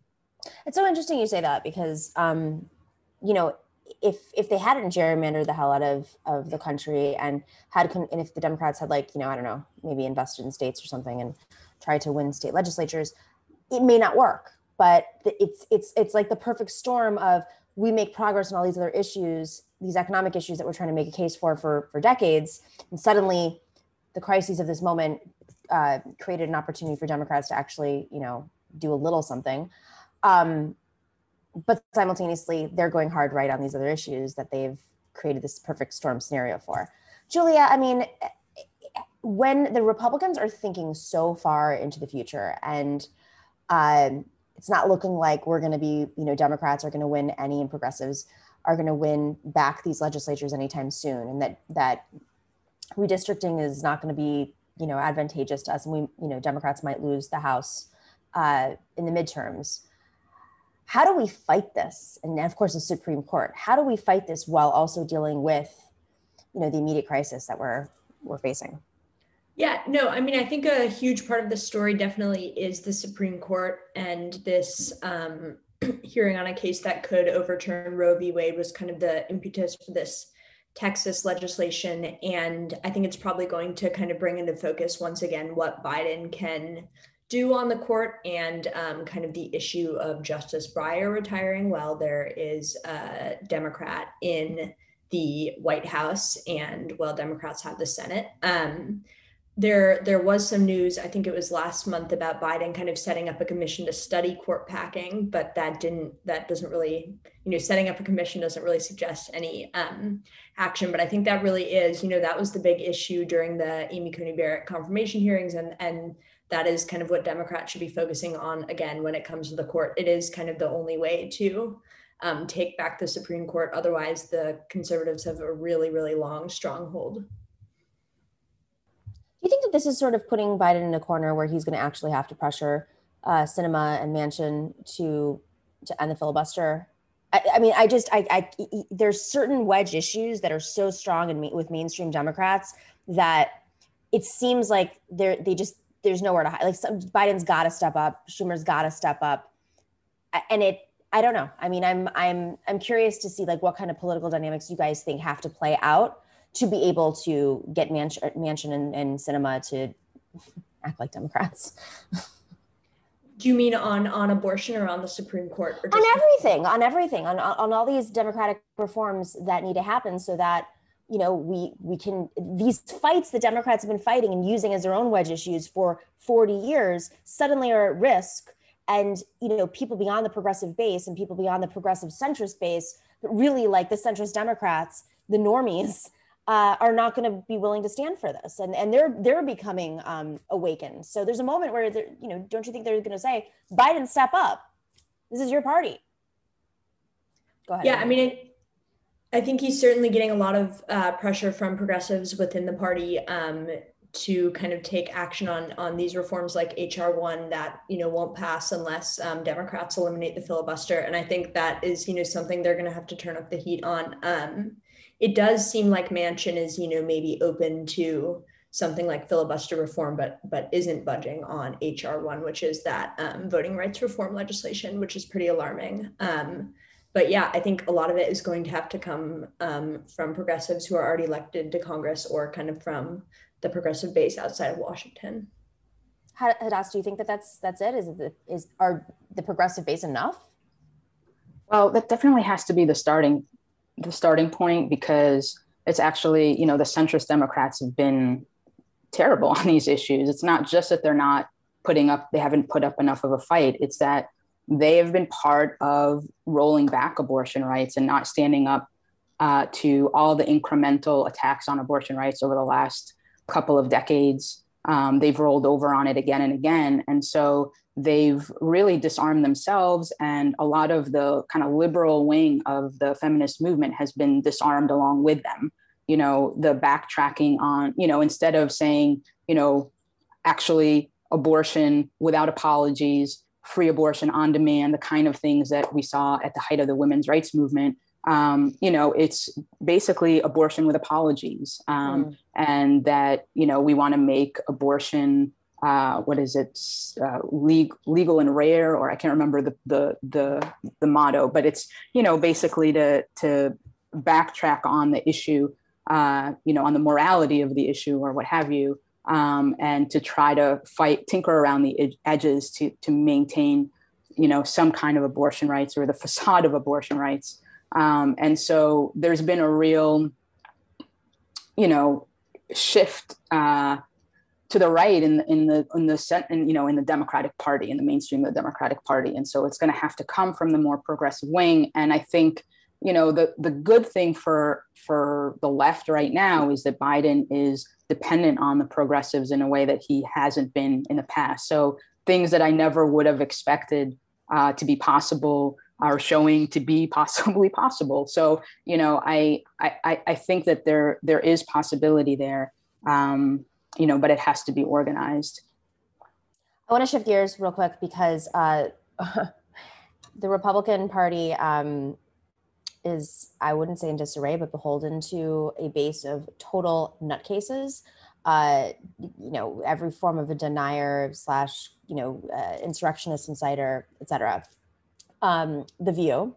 It is Fun Friday, so this is when we put up our View clips because they're just so enjoyable to assess. There was a little bit of a debate between Meghan McCain, who I think thinks of herself as the leader of the old school Republican Party, I guess, and Joy Behar, who, I don't know, is a comedian. Let's play this clip. Can I please ask Megan a question? Sure. Can I ask you a question, Megan? Because you're right. You know more about what's going on in your party than I do. My sister-in-law is an advisor to Kevin McCarthy. I have a lot of friends and family who work on Capitol Hill. Like a lot. Hold on. Yeah. So what's the question? Hold on. My question is, if it's not the Republican Party, shall I call it the QAnon Party? What shall I call your party now, who defends people like Matt Gaetz and goes against Liz Cheney? What are we supposed to call it? I think you can call it whatever you want Explain because it to me, your please. influence in the Republican Party is almost zero. And again, as I've said on this show, it is for us to figure out amongst ourselves. What Republican is like, Joy Behar doesn't like my party? Oh, God, I better stop voting for them now. You know what, really, Megan? In the same way, I have no influence on the left. I don't think, at least. Yes, but you often on this show give your opinion of what the Democrats should be doing with themselves to better themselves. But you said that people on Capitol Hill, are supporting him. I'm telling you, from people that I know personally, they are embarrassed. This is embarrassing for the Republican Party. Okay, then why don't they get rid of him? They should, because why don't they get him off his committee? Because they have to convict him or whatever. I'm not a lawyer. They have to. What is it? They have to. The police have to arrest him. I don't know enough about it, but like they have to arrest him and charge him. That's why he's still in Congress. They didn't have any problem. They didn't have any problem taking Liz Cheney off her committees without any further investigation. Liz Cheney, but that's a different thing. Liz Cheney wasn't on the committee. She was the third-ranking member, and she suddenly they need. Okay, here's what I'm going to do. Sunny has a legal note that she needs to read right now. So, Sunny, would you do me a favor, please, and read your legal note? Every single day. I do have a legal note. Oh my God! We're going to break. Okay, so this is entertaining, of course, for people who like to watch spectator sports, but. But the reality is that this, as much as the Republican Party is not our party, we should be concerned that like they can't keep their house in order in some ways because, with the fact that there might not be a commission about the fact that they lynched the vice president in January, and that I started off the show talking about how I was on Fox News and they were having this conversation about they're like trying to take the COVID fight, right? They don't want the COVID fight to end. Now that COVID, people are getting vaccines, they're now making it about, Big Pharma wants to make money off of vaccines, so don't take the vaccine. They just want to continue this fight to keep their base alive. But the reality is this base is holding us completely hostage as a country, especially when Kevin McCarthy and McConnell, are letting it happen. So my question is, what if we created a map of the craziest effing Republicans and just targeted the hell out of them? Are the progressives spending too much time or not enough time taking on these QAnon nutcases? I mean, obviously AOC's had her own little things in Congress with them, but are we not spending enough time focusing on that? Are we too distracted or are we, where are we in terms of our energy? Do we think that, are we taking them seriously enough, I guess is the question, Hadass. Yeah, that's a great question. I mean, I think you're right that we need to absolutely take the QAnon forces and so on seriously. We need to figure out what our approach is. I would say, I think that the fact that at the top of the Republican Party that they're falling apart is probably a positive development. It's a good thing, because the weaker the Republican Party is, the more that it opens up space actually for progressives within the Democratic Party, because you no longer have this like the boogeyman of a strong Republican Party. So you can fight harder within the primaries, et cetera. I think that the Republican Party being a mess and kind of falling in on itself is overall a positive development. But I think that the left needs to not address itself to the like hard right and the QAnon folks, but I think needs to address itself to people that have been disaffected by the status quo and that have,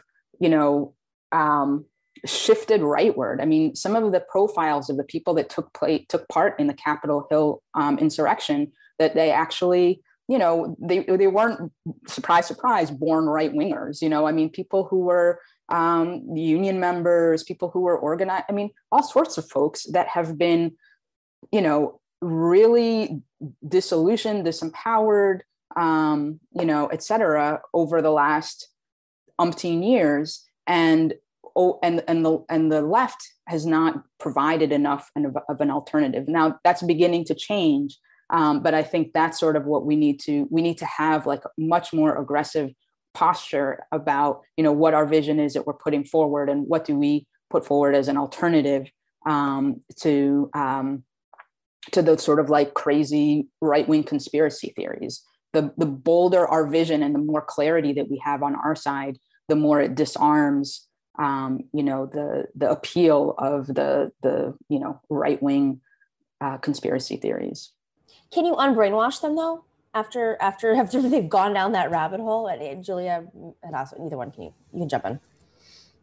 I mean, yeah, I would agree with all of the points that Hadass just made, and kind of circle back to something that I think you said earlier on about Biden's stimulus being really, you know, the American Rescue Plan stimulus being really popular. And I just think that, like, from a governing perspective, Biden, you know, and the Democrats really have an opportunity to be passing policies that are really popular to the types of people who also might be kind of getting washed up in these theories. So, you know, I don't really know anything about kind of talking people out of a conspiracy theory, but I think that in terms of like building a base of popular support and kind of achieving the ultimate goal of, you know, defeating the Republican Party, that policies, you know, that put cash in people's pockets and lift people out of poverty, you know, that's what is going to build a broader base of support among the Democrats and kind of pull people away from those, you know, compelling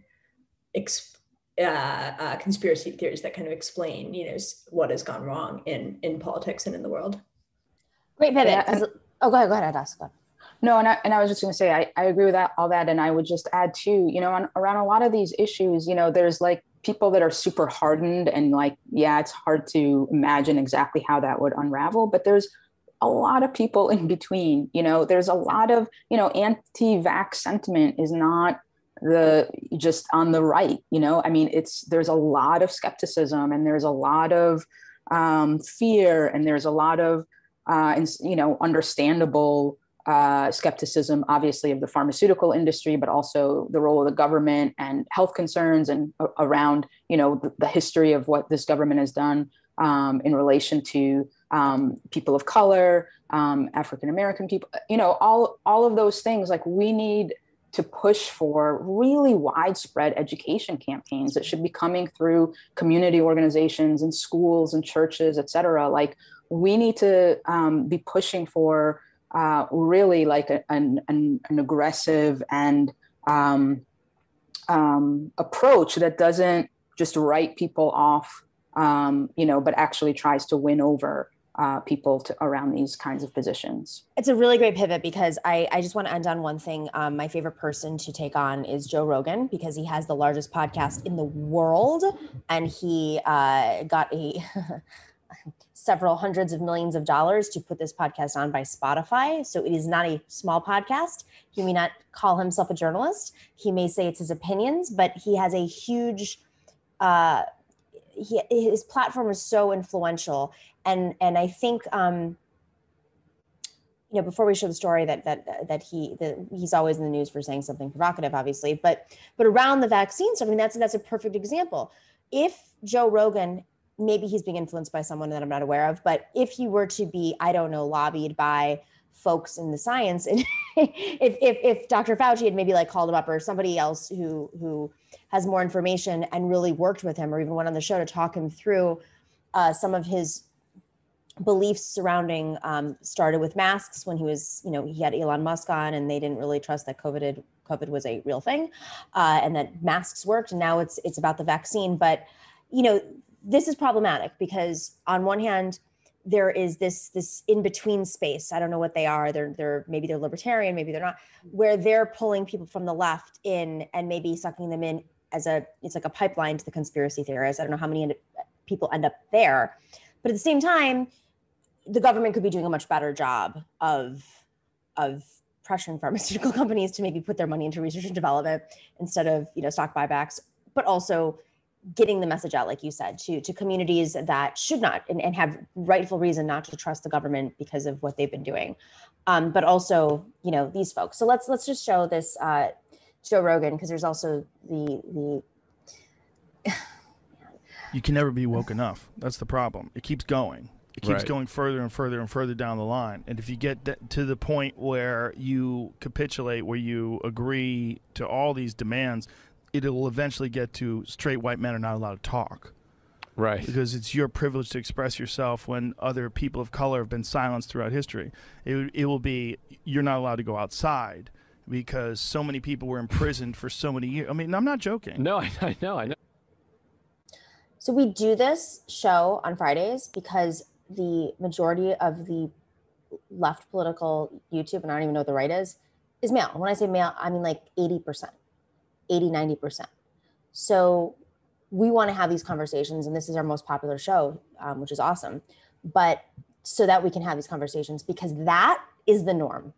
Like, let's just put this out there. Fox News, which has, we have a lot of reasons to criticize. Fox News at least has female hosts. They at least have a split audience. But these spaces now do not. They're overwhelmingly male dominated. They're overwhelmingly male hosted, watched, and they're shifting the conversation into the mainstream. So, Julia, what I love about the Daily Poster is you guys do cover big tech and you do talk about these issues. Where are we in I mean, I know there have been hearings about taking on big tech in terms of their power, but are we having enough of the conversation around just the insurrection? Obviously is one example, and QAnon is one example, but even just equity and who's watching, who's shifting the conversations, who's on air, who's making the money. There was the woman who was hired by Google to address the algorithm and then was fired as soon as she said it's racist and it's sexist. Julia, what's your take?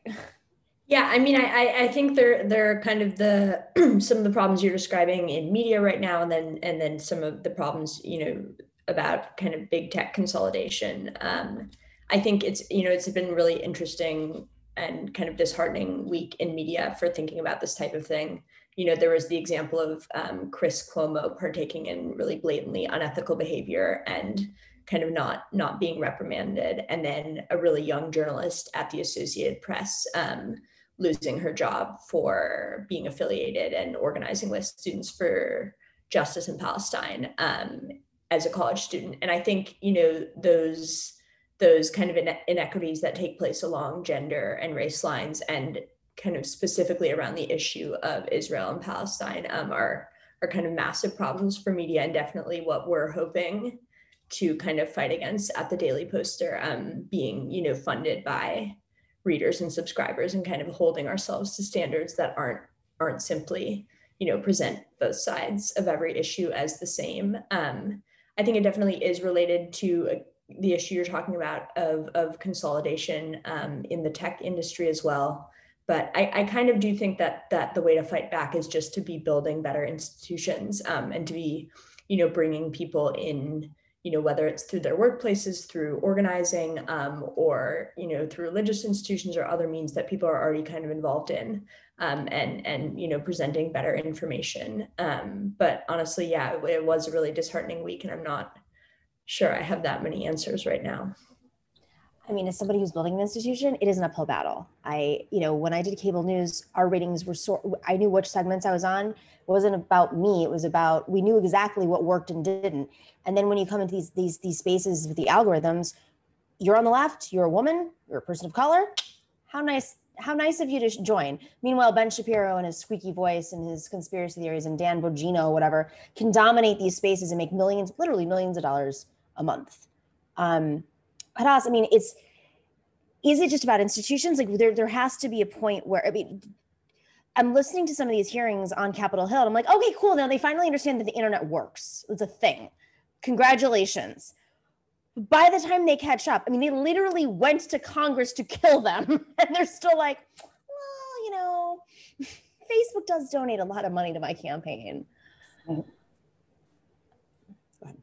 Yeah, I mean, I think it's a long slog, and I think it's all connected, like you're saying. It's like there's the role of big tech, and there's we have the pretense in social media of like there's some way to get around like the major news outlets. It's not all about Fox anymore, et cetera. But then, we have private companies that are, run by all sorts of conservative forces and so on, and they are completely unaccountable, and there's no transparency. These things really should be considered public goods, that should be under public scrutiny. And so you have all of that going on, and you have, all of the, economic realities, where women are being left out of the workforce or leaving the workforce or still getting paid, 82 cents to the man's dollar, or even more so when you start talking about around racial lines, Black women, or the differences between moms and dads, all of that, the whole list of things. But, we're up, and we started out by talking about the attack on abortion rights. Like, we are up against a fundamentally, sexist society and infrastructures. It's a long slog, and it's going to require us, fighting at every level. And I think there's windows and there's pockets of change that we can really get behind. And you mentioned about what's happening on Capitol Hill. I was incredibly inspired last week to see the discussion about Palestine, led by Rashida Tlaib and AOC and Ilhan Omar, Cori Bush, all of these folks, that are, these are women, these are working class women, and these are women of color who were absolutely not groomed to take power. They are the opposite of having been groomed to take power. They're getting a lot of heat for it, especially from the right. But we have a real opening and opportunity there to support that, to build solidarity, to push for more. I think it's part of a whole picture that needs to be tackled. All right, final thoughts, Julia. Have any final thoughts? I'm not going to follow that. I think those are great points. Agreed. More working class women in office, less Joe Rogan, more working class women. And does anybody know if there's any sort of DSA organizing around challenging big tech? Because I feel like this is worse than like the 70s. That's a very good question that I wish I knew the answer to. And I'm not sure. Yeah. Look into it, but definitely needs to be more organizing. Julie Rock, thanks for joining us. Go check out the Daily Poster. Hadas Thiyar. She's an amazing activist with DSA Brooklyn, but she's also the author of A People's Guide to Capitalism, an Introduction to Marxist Economics. I think I told you my friend's 13-year-old daughter was reading it. That is so awesome. I know. I was like, oh man. She's reading Chomsky too. I'm like, no, you gotta wait. Like you have to mature your thoughts a little bit first, but I would gladly go on any reading list alongside of Chomsky. Yes, that's very good. 13-year-old reading list. All right, thank you guys so much for joining us for Femme Friday.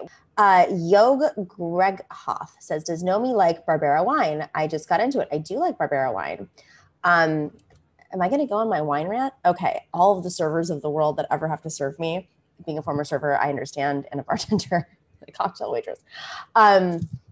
I am really particular with alcohol, and it's because as I get older, if I mix, I get incredible migraines, I get migraines already, which I think a lot of you know, but then they get really, really bad if I mix, and I could just have like 2 glasses, or I can't even go on a wine tasting anymore, because if I mix blends, if I mix white and red, I get really bad migraines. So I'm always the driver. But I, in particular with wines, which is my choice, my alcohol choice normally, I stick with certain regions, and Italian can be hit or miss. I like Barbera. I like, Barbera is great. What's the other one I really like from Italy? Oh my God, I'm losing it right now. But I tend to drink, Malbecs are the most drinkable. Carboneras are incredibly drinkable for me. I don't get headaches. And it's because of how, unfortunately, I don't drink any US wines. I'm sorry, US, it's the worst, but it has to do with not just the sulfites, but the pesticides and how the water sources work.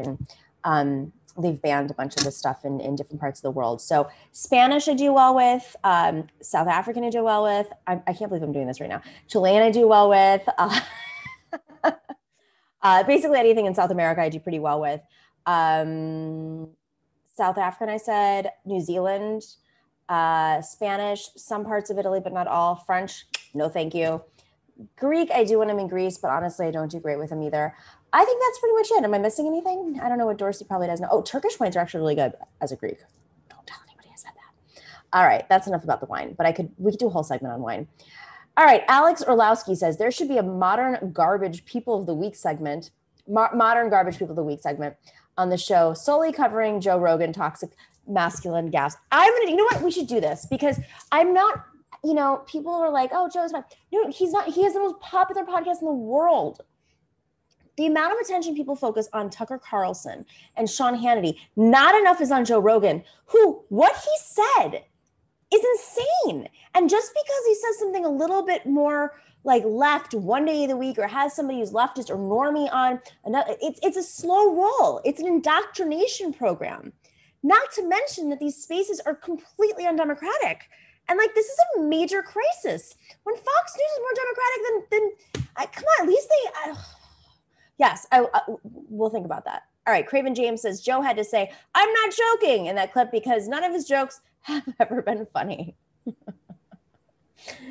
Yes, that's because of the steroids. Shout outs to everyone in that live chat. Thank you so much.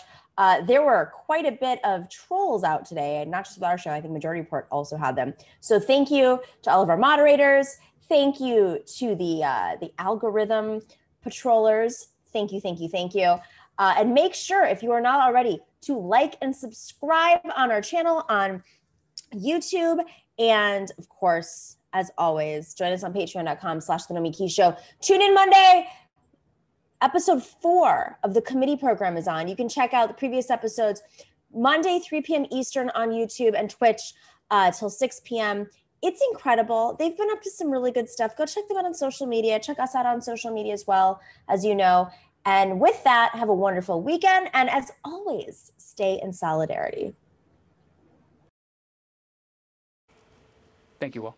Also here Here's the tonight, full Nomiki clip Hans. of my She's Fox the host hit. of The Nomiki Show. Nomiki, thank you for being with me tonight. You just heard the numbers. I just did the tally while Jason was speaking.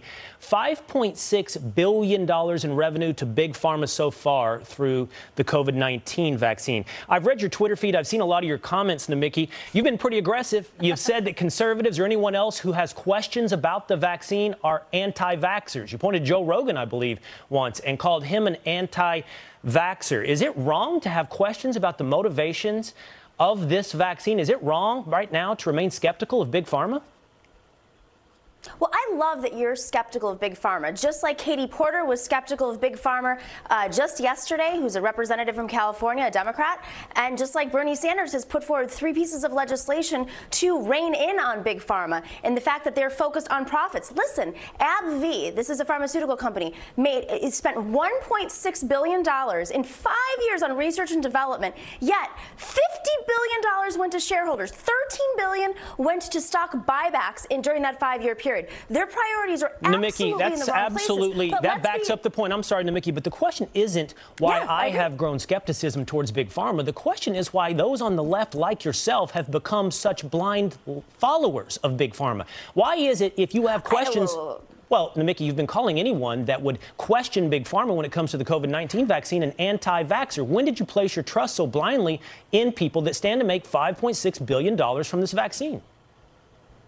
The definition of intelligence is being able to hold 2 thoughts in your head at the same time and be able to consider. Big Pharma makes a lot of money, and they're not spending enough money on research and development, which is where their priority should be. But they should be trusted blindly on this issue? Other pharmaceuticals are stronger. It's not blind. The science is out about the vaccines. The vaccines work. Should there be a booster? I'm no scientist, but neither is Joe Rogan. Joe Rogan should not act like a scientist. Joe Rogan should not be telling people not to wear masks, here's the take truth. the vaccine. This is He what has I'm the concerned largest about. podcast on I'm the concerned planet. you're a big vaccine booster now, not not because you believe the science backs it up, but because the vaccine has come to represent a political ideal, a political signifier, a political fight on which you think you can win and claim the banner of science. But the wild thing about it, Nomiki, is it exposes hypocrisy so blatantly for anyone on the left right now. Do you realize that Big Pharma, when it comes to... I think that's absolutely... Hold on, really quickly. Do you realize... But that is a Bernie Sanders bill. Do you realize that the vaccine makers... You're supporting the left right now. Excuse me right now. I'm supporting honest Americans having independent free thought to make a choice about what they inject into their body. And I think when the pharmaceutical companies have complete liability protection on the COVID-19 vaccine, you on the left have chosen a unique time, a really interesting time to all of a sudden call people who have questions anti-vaxxers. It was the Republicans who pushed the liability protection. It was not the Democrats. The Bernie Sanders and Katie Porter are the ones that are advocating to rein in on the pharmaceutical companies' profits so they can put more money into research and development. Which only begs the question. Do you think that we shouldn't have pharmaceuticals? Which only begs the question, why now did you do it? Which only begs the question, why now did you do an about face and all of a sudden say that anyone that has questions is an anti-vaxxer? Why now? No. I think Joe Rogan is an anti-science person. There's a difference between being an anti-vaxxer and believing that COVID doesn't exist. He did not believe COVID really existed until recently.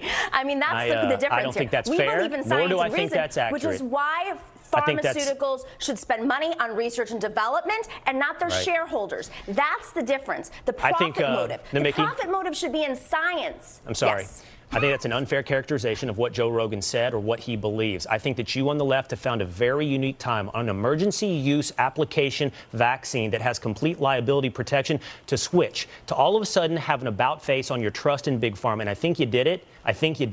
Because you thought it was a win over Republicans. That's all. Nothing more, nothing deeper. No, the Republicans want to keep their base. See, what's happening right now is you guys want to prolong. The pandemic is ending, and you want to keep everybody angry at COVID and the assault on freedom because you have to wear masks. God forbid you have to keep your community safe and your grandmother safe. You want to keep that going because it's been working. I got to run, Nomiki. I want to say two things. I thank you for coming on the program. I always enjoy a spirited exchange of ideas, and I think that what I'm standing up for tonight is independent Americans having the ability to make freedom of choice, specifically on the very intimate decision of what they inject into their bodies. Thank you, Nomiki.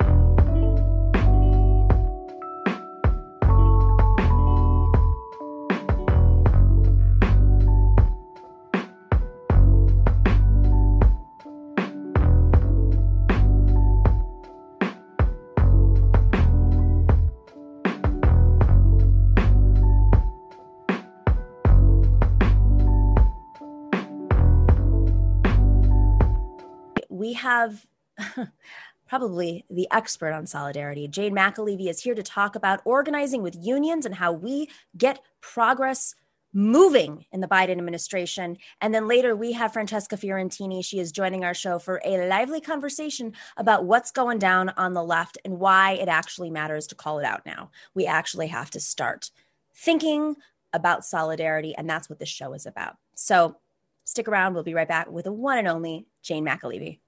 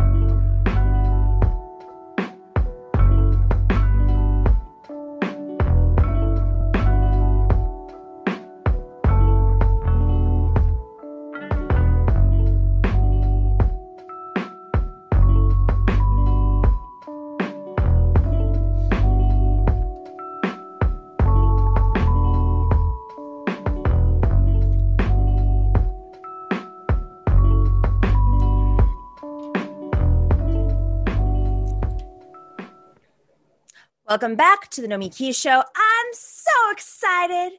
It's Friday, and one of my favorite guests is on today. I'm so excited. Jane McAlevey is not only an organizer, an author, and a scholar. She is the author of Raising Expectations and Raising Hell, My Decade Fighting for the Labor Movement. Also the author of No Shortcuts, Organizing for Power in the New Gilded Age, and a collective bargain unions organizing in the fight for democracy. She works as a strike correspondent for The Nation. She's the National Deputy Director for Strategic Campaigns on Healthcare. Oh, that's important. All of these important things that she's been doing. The list goes on and on. Jane, you are what we need right now. I am ready to go to church. Please. We've been advocating on our show, but I just read you and I just regurgitate it. So now we're going to the source. We've been preaching for the last few months that there's no way to move a progressive agenda forward for working people unless unions are at the table. But, you know, what you've highlighted in this article in The Nation, which I have not mentioned, by the way, is you wrote a piece in The Nation called Why Unions Must Recommit to Expanding Their Base, is that there is essentially a problem with many unions, not all of them, but many unions on the left, in terms of how they understand power, right? And how they deal with power. And this is the moment where we actually have to push the pressure points of the Biden administration. And it feels like unions are the only way to do so. But if they're not unified, then how do we do this? So first off, thanks for joining. Yeah, my pleasure. It's always good to be here. It's always nice to talk with you. Thank you. It's true. Yeah, smart, engaging. We're so happy to have you doing what you're doing. You know, we all have a part. So, Jean, let's just first start off with, why aren't unions, which are membership-based organizations, right? Trade unions, why don't they have the ability to really pressure the administrations, the recent Democratic administrations, the way that they were maybe 3 decades ago, 4 decades ago? Boy, we could be here for 10 weeks. But, you know, seriously, but there's so much to say about that. But in short, it starts with one, they're weaker. We're weaker, right? I mean, frankly, it isn't just us. It's all of the progressive forces, civil rights movement. I mean, all of it, right? It's like every institution in this country is, sadly, every institution that matters for progressive politics has been bludgeoned for 40 to 50 years, depending on the institution, right? So I think the context is every progressive sort of sector, the traditional Black church, the traditional civil rights movement, the traditional labor movement, the women's movement, however you define that, you know, I mean, every institution. And there's lots of academic literature, for whatever it's worth, about just like the state of like civil society, which this week, even saying those words is like, we're discussing the Confederacy. We'll get there in a minute. But like before the events of this week, or before even the last few years, meaning let's just go back to Obama for a minute, right? Like suspend reality for just a minute. Even in the Obama administration, the entire progressive movement showed up for that moment weaker than we had been in the 50s, 60s, 40s, you know, go way back. So there's a general weakness, and that's what I'm really addressing in No Shortcuts, right? In my book, No Shortcuts, I go back to the early 70s and I trace a series of decisions, what I think of as strategic mistakes on the part of the entire progressive movement, including unions. I like to put unions in that conversation. We're not different than the social movement, not the parts I work with. We are part of a broader social movement, all of which has been desperately, horribly, deliberately weakened by neoliberalism, right? That's what the rise of neoliberalism was. Budget cuts, austerity, hacking, state budgets, federal budgets, all of it. So unions show up to the table weaker because everybody's weaker. But we also know that unions have had they've been a particular obsession and focus for good reason on the part of the organized right. And that focus was a right wing that better understands than the Democratic Party. There's a lot of things, sadly, that they understand better. But in particular, it's like the right wing, the Koch brothers, the well-funded right wing understood that to take down the regulatory apparatus of the United States, they had to first take down unions. So unions were like the center of the bullseye of the institutional organizations to take down for the last 40 to 50 years. And that is essentially what I outlined in No Shortcuts, which was like a PhD dissertation. So they come to it weak. And then there's all of the, again, not unique to unions, but we're going to focus on them, right, I think. But then there's all of the sort of internal self-inflicted wounds that as our movements get weaker, they're so good at doing to ourselves.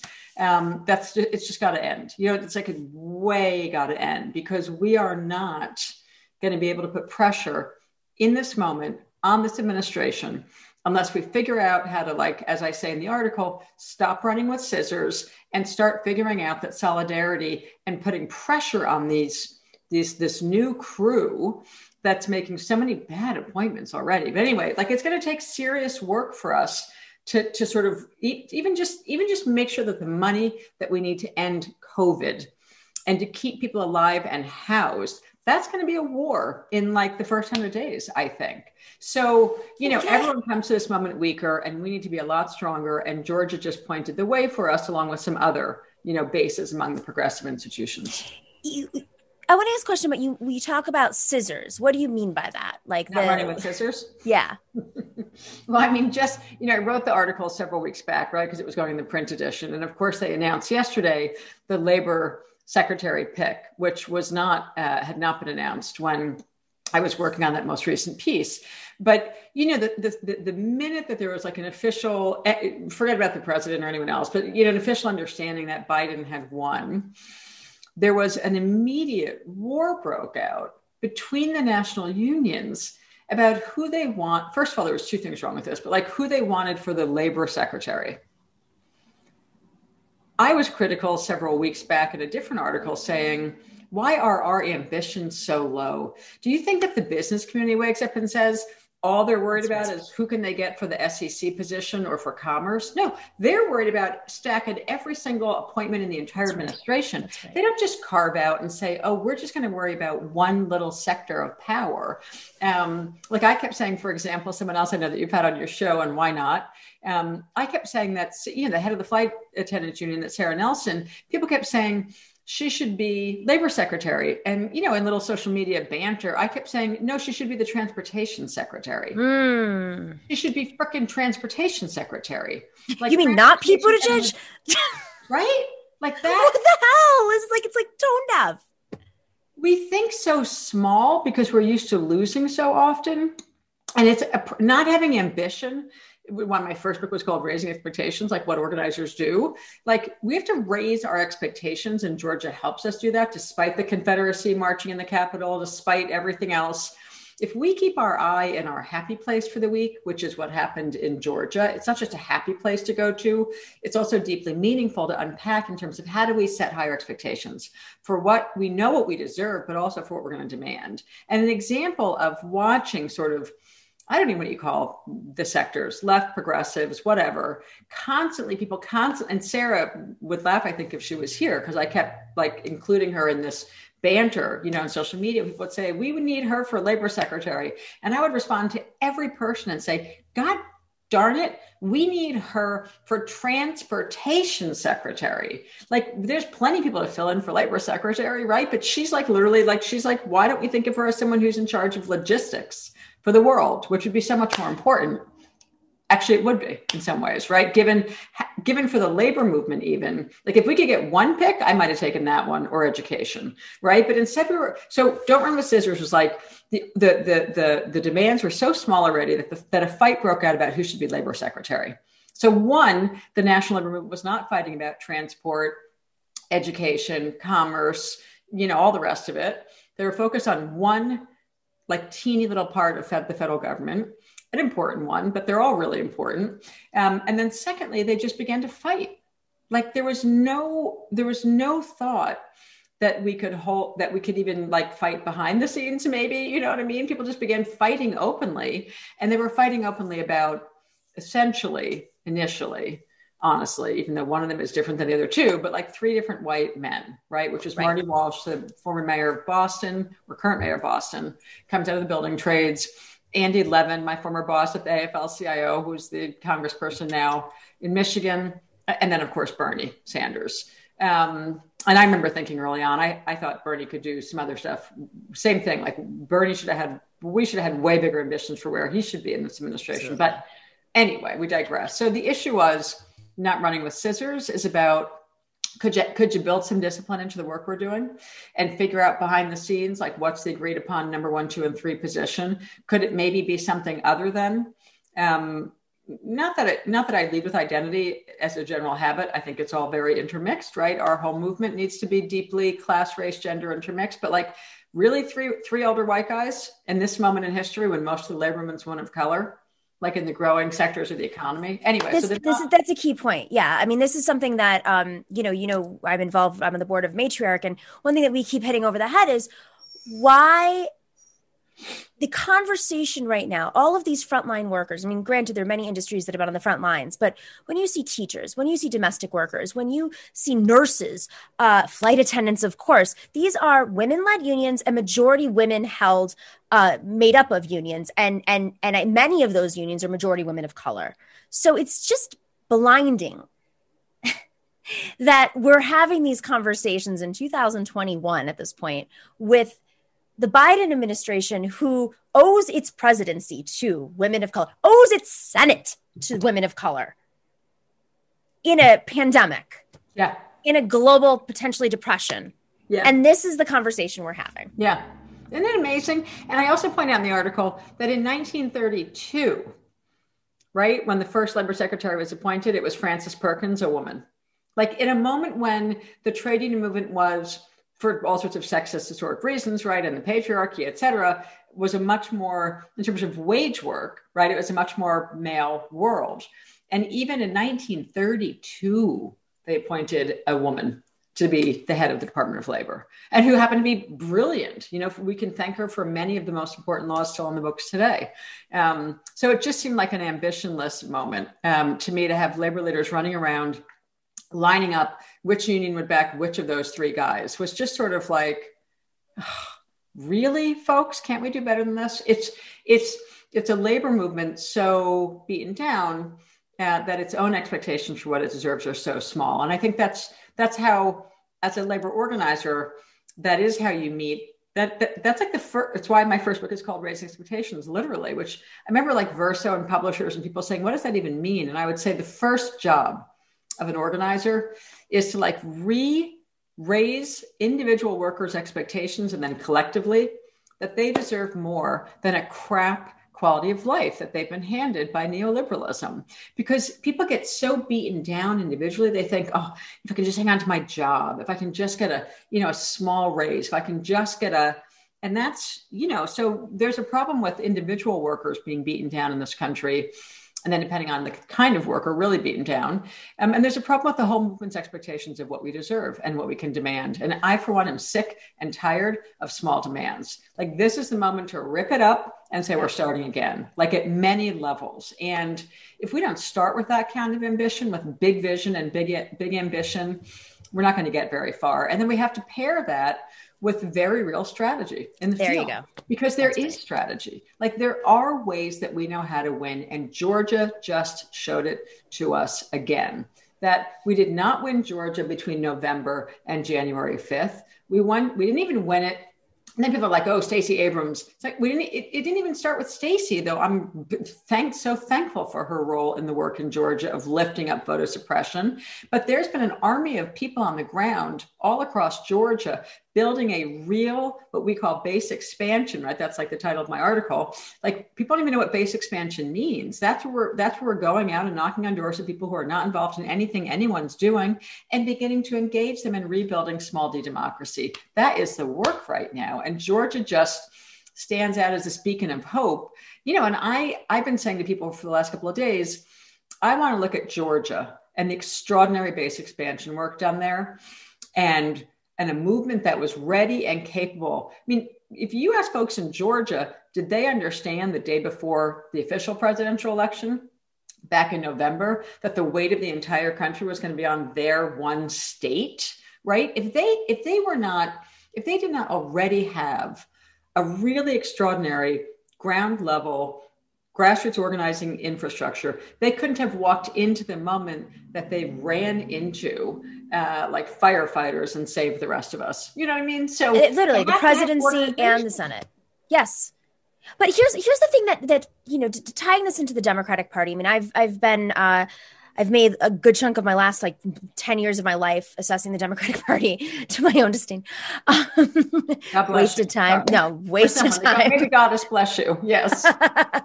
But it's no secret that the Democrats sucked money away from state parties and local organizing, but it was simultaneously happening. It didn't happen just over the Obama years. It started back late 70s. But simultaneously, this was happening as unions were being, they were declaring war. The Koch brothers were declaring war on unions. And, the way that I see, so we had the House for 30 years until, was it 94? We lost the House. That to me is a response to the Democratic Party and unions being disconnected, not just from each other strategically, because union members were purged from the Democratic Party membership, but also with the grassroots. And so when you don't have unions organizing and recruiting, and I mean, when I was a kid, I used to make phone calls at union halls. I don't even know if people do that anymore for their local candidates. And I'd stuff envelopes. I mean, this is a different era, but it's just the Democratic Party used to always be hand in hand, recruiting candidates, recruiting staff, organizing, training in every single city in the country. And I feel like it's a shame that there's people have to take it upon themselves, like they did in Georgia, and fundraise for their local county party or local group to make phone calls and register voters. I mean, that's what the Democratic Party used to be in conjunction with unions. Yeah. So with that, my big takeaway from this and question is, why is union leadership so afraid right now? I mean, I understand that they've been under attack, but we've got a Democratic president. I mean, this is the time to move. So where's the fear here? You know what the fear is? The fear is the piece that I focused on, which is confusing access with power. And that's a fundamental error of judgment that many make, but unions make it more because in a beaten down progressive movement, outside of a handful of, Warnocks, frankly, like top Black church leaders in the sort of legacy civil rights movement, outside of a handful of key actors in the civil rights movement institutionally, I don't mean really individually, institutionally, the labor movement is still the most powerful movement within the progressive tent. As beaten down as we are, we still have more access and more power and more money. And so what happens, and it really was a huge mistake under the Obama administration, is that the minute that Obama won, he turned around and basically said to the entire labor movement and to every progressive group, by the way, Valerie Jarrett, I'm sorry, but playing the role that she played in the early years of Obama, I mean, talk about someone who was enforcing discipline like an enforcer. Jarrett basically said to many people I know very closely, you can test us in public. You'll never even attend a meeting. You won't be invited to like the lowest level meeting in the history of the White House. You will be out.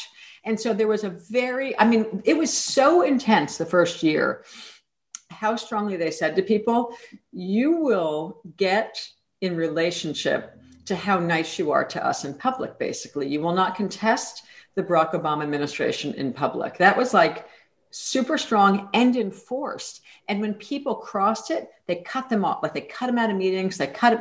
And part of what I say in the article is, who gives a crap, really? Because the two institutions that won big under Obama were the two sectors of the progressive movement who said, we don't care. Like, we're not going to do being nice to you, playing behind the scenes, backroom deal making, thinking that we're important because we're showing up in our suits to your meetings at the White House and to your cocktail parties. We don't care. Like, we're out to win. That was the LGBT community and the immigrants' rights community. Yep. Those two and they were cut out. I mean, in the long history of the Obama administration, if you go back to the inside plays that were going on, they did cut them out of like formal, you're not on our commissions, you're not getting appointments to low-level positions. And people were like, yeah, we don't really care because we're dying. or we're getting, killed and we can't be married and everything else that the LGBT community demanded.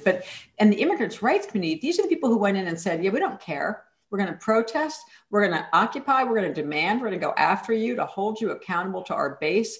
And they got the biggest gains in that 8-year period. And that's the lesson I'm trying to lift up in the article, is that we're not going to win things by being nice to the Biden people. We're going to win things by actually out-organizing them, building power, showing power, and getting back to the work the way we know how to do it, which is holding politicians accountable. That's like, to me, that's the first thing I learned as a young trade union organizer coming out of a very smart, very good union that I didn't realize how good and smart we were way back in the day when I was a lot younger. The very first thing I learned and the very first thing I was taught was, when we elect a politician, the first thing we do is put a test in front of them to hold them accountable to that demand. Because we need to teach a lesson to them early on that we have power and we are not going to just acquiesce to you. That's like the opposite of what the national trade union movement is doing right now. So, the longer I live, the more I realize my very first experiences were so good in terms of getting strategy right.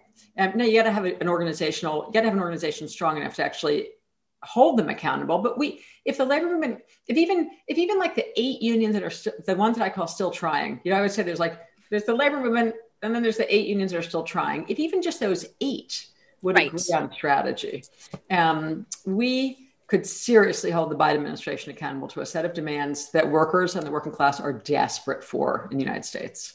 I couldn't agree more. I mean, we've broken this down with different experts in the last few weeks, saying, even though unions are weaker than they've ever been, even though there are good unions and mediocre unions and definitely some bad unions, the good ones, if they just got on the same page and pressured them, there's so much at stake that Biden, he owes everything to labor at this point. And also he has to do something. The moment is the crisis. It's not the movement that has the leverage. It's the moment that has the leverage. So, with that being said, for those of us who don't have, in the audience, who don't have experience in unions, how do we reform from within? How do we make the leadership more accountable to its members so that they're actually taking those moves? Yeah, two things and 2 examples. One is, I was just involved in a call this morning, as I frequently am, working with a lot of teachers unions who themselves are making demands on their national leadership, right? So you've got strong local unions. It's the only way it's really going to happen is when same relationship between our movement and Biden and Harris and company has got to be between rank and file members and their local unions and their national leadership. It's about holding people accountable, right? So there have been an increasing series of demands, certainly in the teachers unions, where you've got strong enough locals from Chicago to LA to Oakland to fill in the blank, like a bunch of them, who are coordinating and making demands on their national leadership to demand more, not less. Right now, to demand, we impeach the lunatic, the genius lunatic Confederacy member before he's out, with the language that says you can never run again. So that's the way it's going to work. Even in 2016, after the 2016, just if you look at the teacher unions as an example, in 2016, when the American Federation of Teachers did this super early endorsement of Clinton, it outraged a lot of the rank and file teacher union leaders. And so the result was they came back and changed the language 2 years later in the national convention so that the national leadership couldn't go out and do an early endorsement without the sign off on the base. So that's real accountability. That's a really good example of, you've got to have locals strong enough to take risk.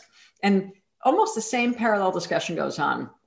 If you've got local leaders that members aren't pushing, who may want to rise into national leadership or something, they're going to think to themselves, I shouldn't cross the top union leadership. Well, first of all, it's wrong to think that making a demand of your union leadership is crossing them, right? Like if you've got a set of demands and you were elected locally that you're making on them, that's a completely legitimate way to move. So that's one thing.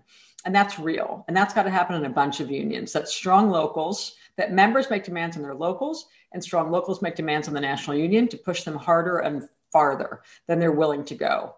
to get them out of their comfort zone, to not be worried about pissing off, Harris or Biden or whoever it is, or whoever the chief of staff role is going to be, or whoever any number of the gatekeepers are. Like, don't worry about offending the gatekeepers, worry about losing. I'd worry more about losing than offending a gatekeeper.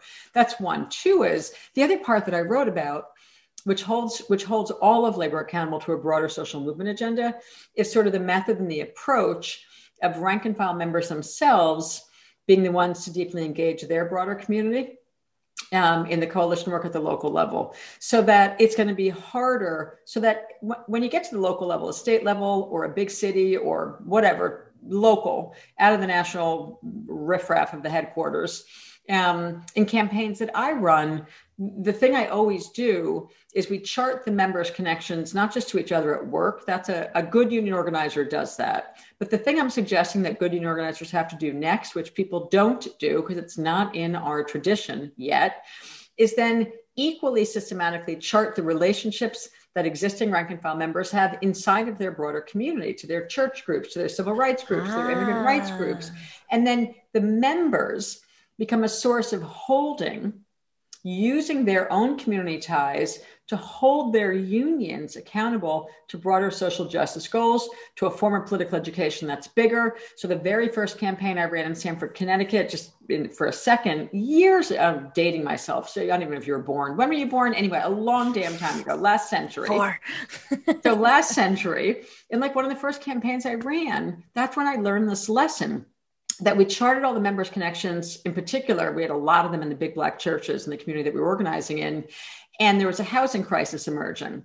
And I was saying to the leadership, we got to work on this, this plan to gentrify the whole region. And the unions, honestly, which I talk about in my first book, the union leaders were pretty good. We're like, that's not our issue. Why don't you call up Acorn? Acorn still existed. That's how long ago this was. Anyway, but like, you go call up those housing groups. And I'm like a young organizer going, how come when I'm on the doors with rank and file members and all they're talking about is the fact that they're all going to be moved out of the city, then that's a labor issue.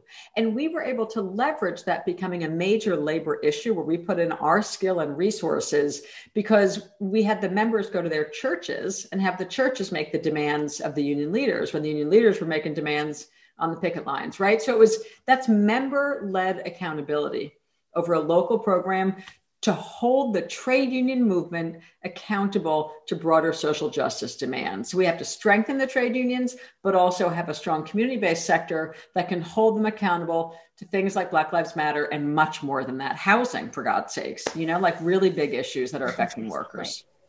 Especially right now. We have a question from one of our supporters, Vinny Holiday.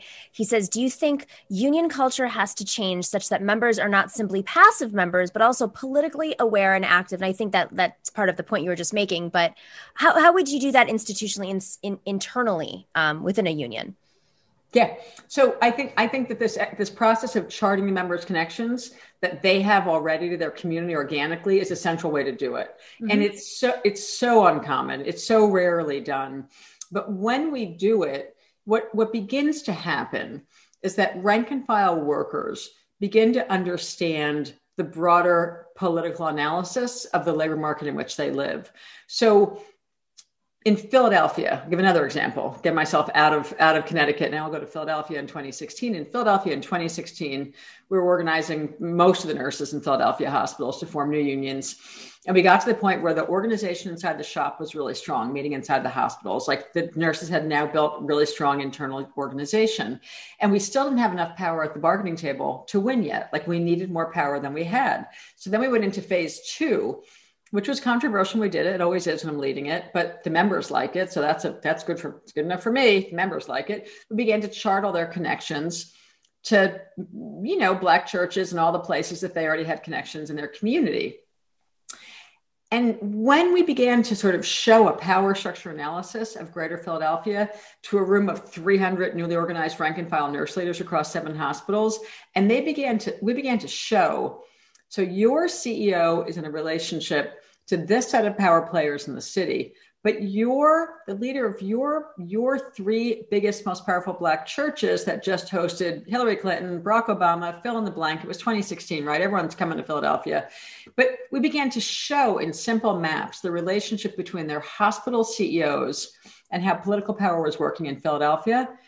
Those nurses political education was rocked in a way it never really had been. And they were all the first to say it. So part of what I say in the article is we have to build stronger, more resilient communities. And the labor movement needs to see part of its job as doing that. And the method to do it is this thing I call comprehensive charting, where you go from charting workplace connections to charting our connections to the community through the lives of the rank and file. Because if you, let's acknowledge what a worker is going to say.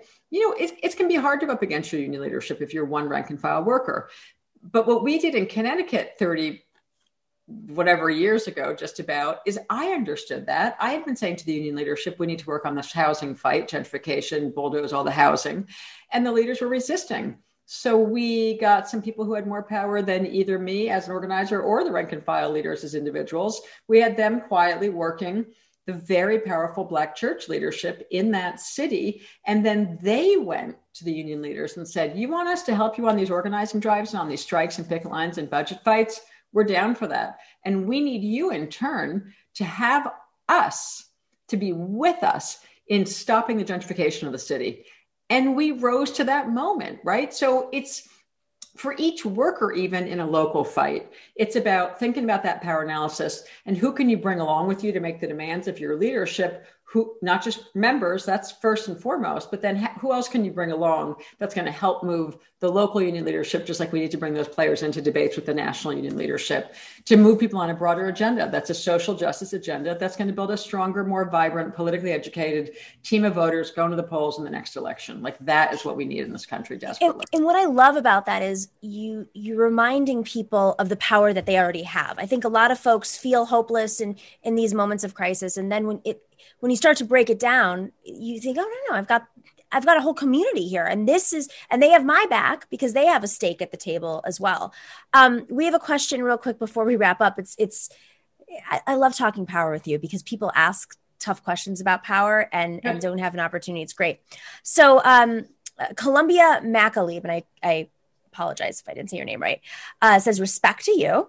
Hope to attend your strike school. Are you doing another strike school? Another strike school. Yeah, we haven't announced a date yet, May or June, though. People should be looking for like a May, June. Perfect. School. I will be at that. What are your thoughts on using Pelosi's reelection to speakership as leverage for a strategy? And of course, this is sort of an evolution, a smart question though, evolution out of this big Medicare for All debacle that happened on the podcast left, I'll say. Yeah. And I have to be honest, I've only been on the margins of watching that debate a little bit. So you're fine. I'm glad you were on the margins. Worrying about Georgia turnout was more important. Anyway. Yeah, it was, wasn't it? Interesting. I think there's a couple of things. To the degree that I finally had to say to some people, what is this fight going on? Anyway, so without getting into it, I will say, as someone who talks a lot about what we call structure tests, that part of how we know when we're ready to win is that structure test can reveal for us, are we capable of winning? What I try to counsel people not to do are structure tests that reveal our weakness, that's profound. Do all the time. Like go on out there and yell about something and demand some vote when the point of what organizers call real structure tests are we do escalating actions where we begin to understand how close are we to having enough power to win. I hate, and here's the union example. Unions do this all the time. They'll say, Fridays are going to be a red t-shirt day. Teacher unions do this, or a lot of unions do it. Friday, every week, every Friday, you come, you get your orientation, you've been hired at some job or something. And they're like, oh, by the way, and every Friday we ask everyone to wear their union shirt, to work. And then the first thing I say to people is, that's interesting. What do you do to make sure that everyone actually is wearing the union shirt? And they're like, well, we just asked them. I'm like, okay, well, that's great. So how many are actually wearing the shirt that you've declared to the employer? Friday is union logo day. And you have like 2% of the workers wearing it. So what are you telegraphing to the boss? That you have no organization, no loyalty, and no structure inside the workplace. Don't do it. So that's my indirect way of saying we only should be calling for things. I feel like we're better off doing the work that builds our power so that when we make a move, that's a really significant move, we're going to win. I mean, I don't just go on strike because I'm pissed off at the boss and feel like I'm going on strike today. I'm not going to have workers go on strike until we have a credible understanding that the level of organization and unity and power built is going to give us a fair shot at winning that fight. So I'm more interested in what's the hard work we have to do to get to the point where we can actually really win the fight. Now, yes, there's some whole debate about there once in a while, we need to force a vote, whatever. But generally speaking, it's not my bias at all. My bias is, why reveal weakness when what we should be doing is building our strength? And not only that, I mean, historically, this would be very dangerous. If we were not in this era, it would actually, at least directly, not like through policies and lack of response to Medicare for all or whatever, it would actually kill people. Directly. Yeah, absolutely. So to me, it's, again, to the degree that I was frittering around the edges of listening to some of that stuff, I just think, I mostly think that there aren't enough people in the sort of self-declared left who have ever had to put their something on the line, ours is on the line, in a win-lose contestation, and be held accountable to what the outcome was and what the implications of that outcome were. So for those of us who actually take on really hard fights that have really huge consequences regularly, where 10, 20,000, 100,000, 400,000 people's lives are on the line going into a strike, for example, or a big union election, we're not doing that unless we think we had a reasonable chance to win. That's right. Period, right? Winning matters. And I feel like there's this weird weakness in the U.S. left or the U.S. progressive movement, whereby focusing a lot on winning is like somehow something that we don't do. You know what I mean? And I always think our movements get bigger when we win. Georgia's victories are going to lead to other Southern states' movements believing that they can now win. When the Chicago teachers walked off the job in 2012, they single-handedly, through one huge strike, re-raised the expectations of the education sector that the strike can work again. And so we're having winning strikes again. People need to see people winning, and that then raises their expectation and inspires them. If you see people losing, it isn't very motivating. Hear, hear. Jane McAlevey took us to church today. I know you got to run. We love you. We hope to have you on again soon. Always a pleasure. Go check out our books. No Shortcuts, definitely a must read. All of our books, we'll put them in the info section. Happy New Year, by the way. Happy New Year. Really nice to see you. Keep up the good work. You too. You too. Thank you. Okay. All right. Before we go, I want to give a shout out to our new moderator, Chuck Diesel. He saw me on Clickbaity today. This morning, that was a hot morning. If you have not checked out, it's on the Ben Dixon Show channel. Clickbaity Thirst Trap. Clickbaity Thirst Trap. I always mess it up. We had an amazing morning. Go check it out. Check it out every day, but definitely check out today's show. I was honored to be their first white woman on. It was real fun. Really, really fun. That's why I'm all jazzed up today. I've had 32 cups of coffee because I was up early. Super, super thanks to our mods, Bob, Choke, and the Orb, and Chuck Diesel, our new mod. Thank you for keeping the chat room troll free. There are a lot of trolls right now. A lot. So that is a lot of work. And make sure to send us your addresses. We want to send you some swag. All right, guys, have a wonderful weekend. I'm out of breath. It has been a week. Go get some rest. Hope you can take a walk. I'm on dry January, so I'm just going to be walking. No wine for me. Be strong. Be well. Solidarity is not a hashtag. The Nomiki Show. Clash momentarily for class solidarity. Cash circulating, give the masses back its currency. Greed from elites, oligarchs stay fed. Deep state, fake fed, everybody break bread. Racism, homophobia, sexism, religion in this melting pot we live in. Time to build a new system, unionize labor rights. Highlight the issue, talking heads left is best. The saga continues. The Nomiki Show.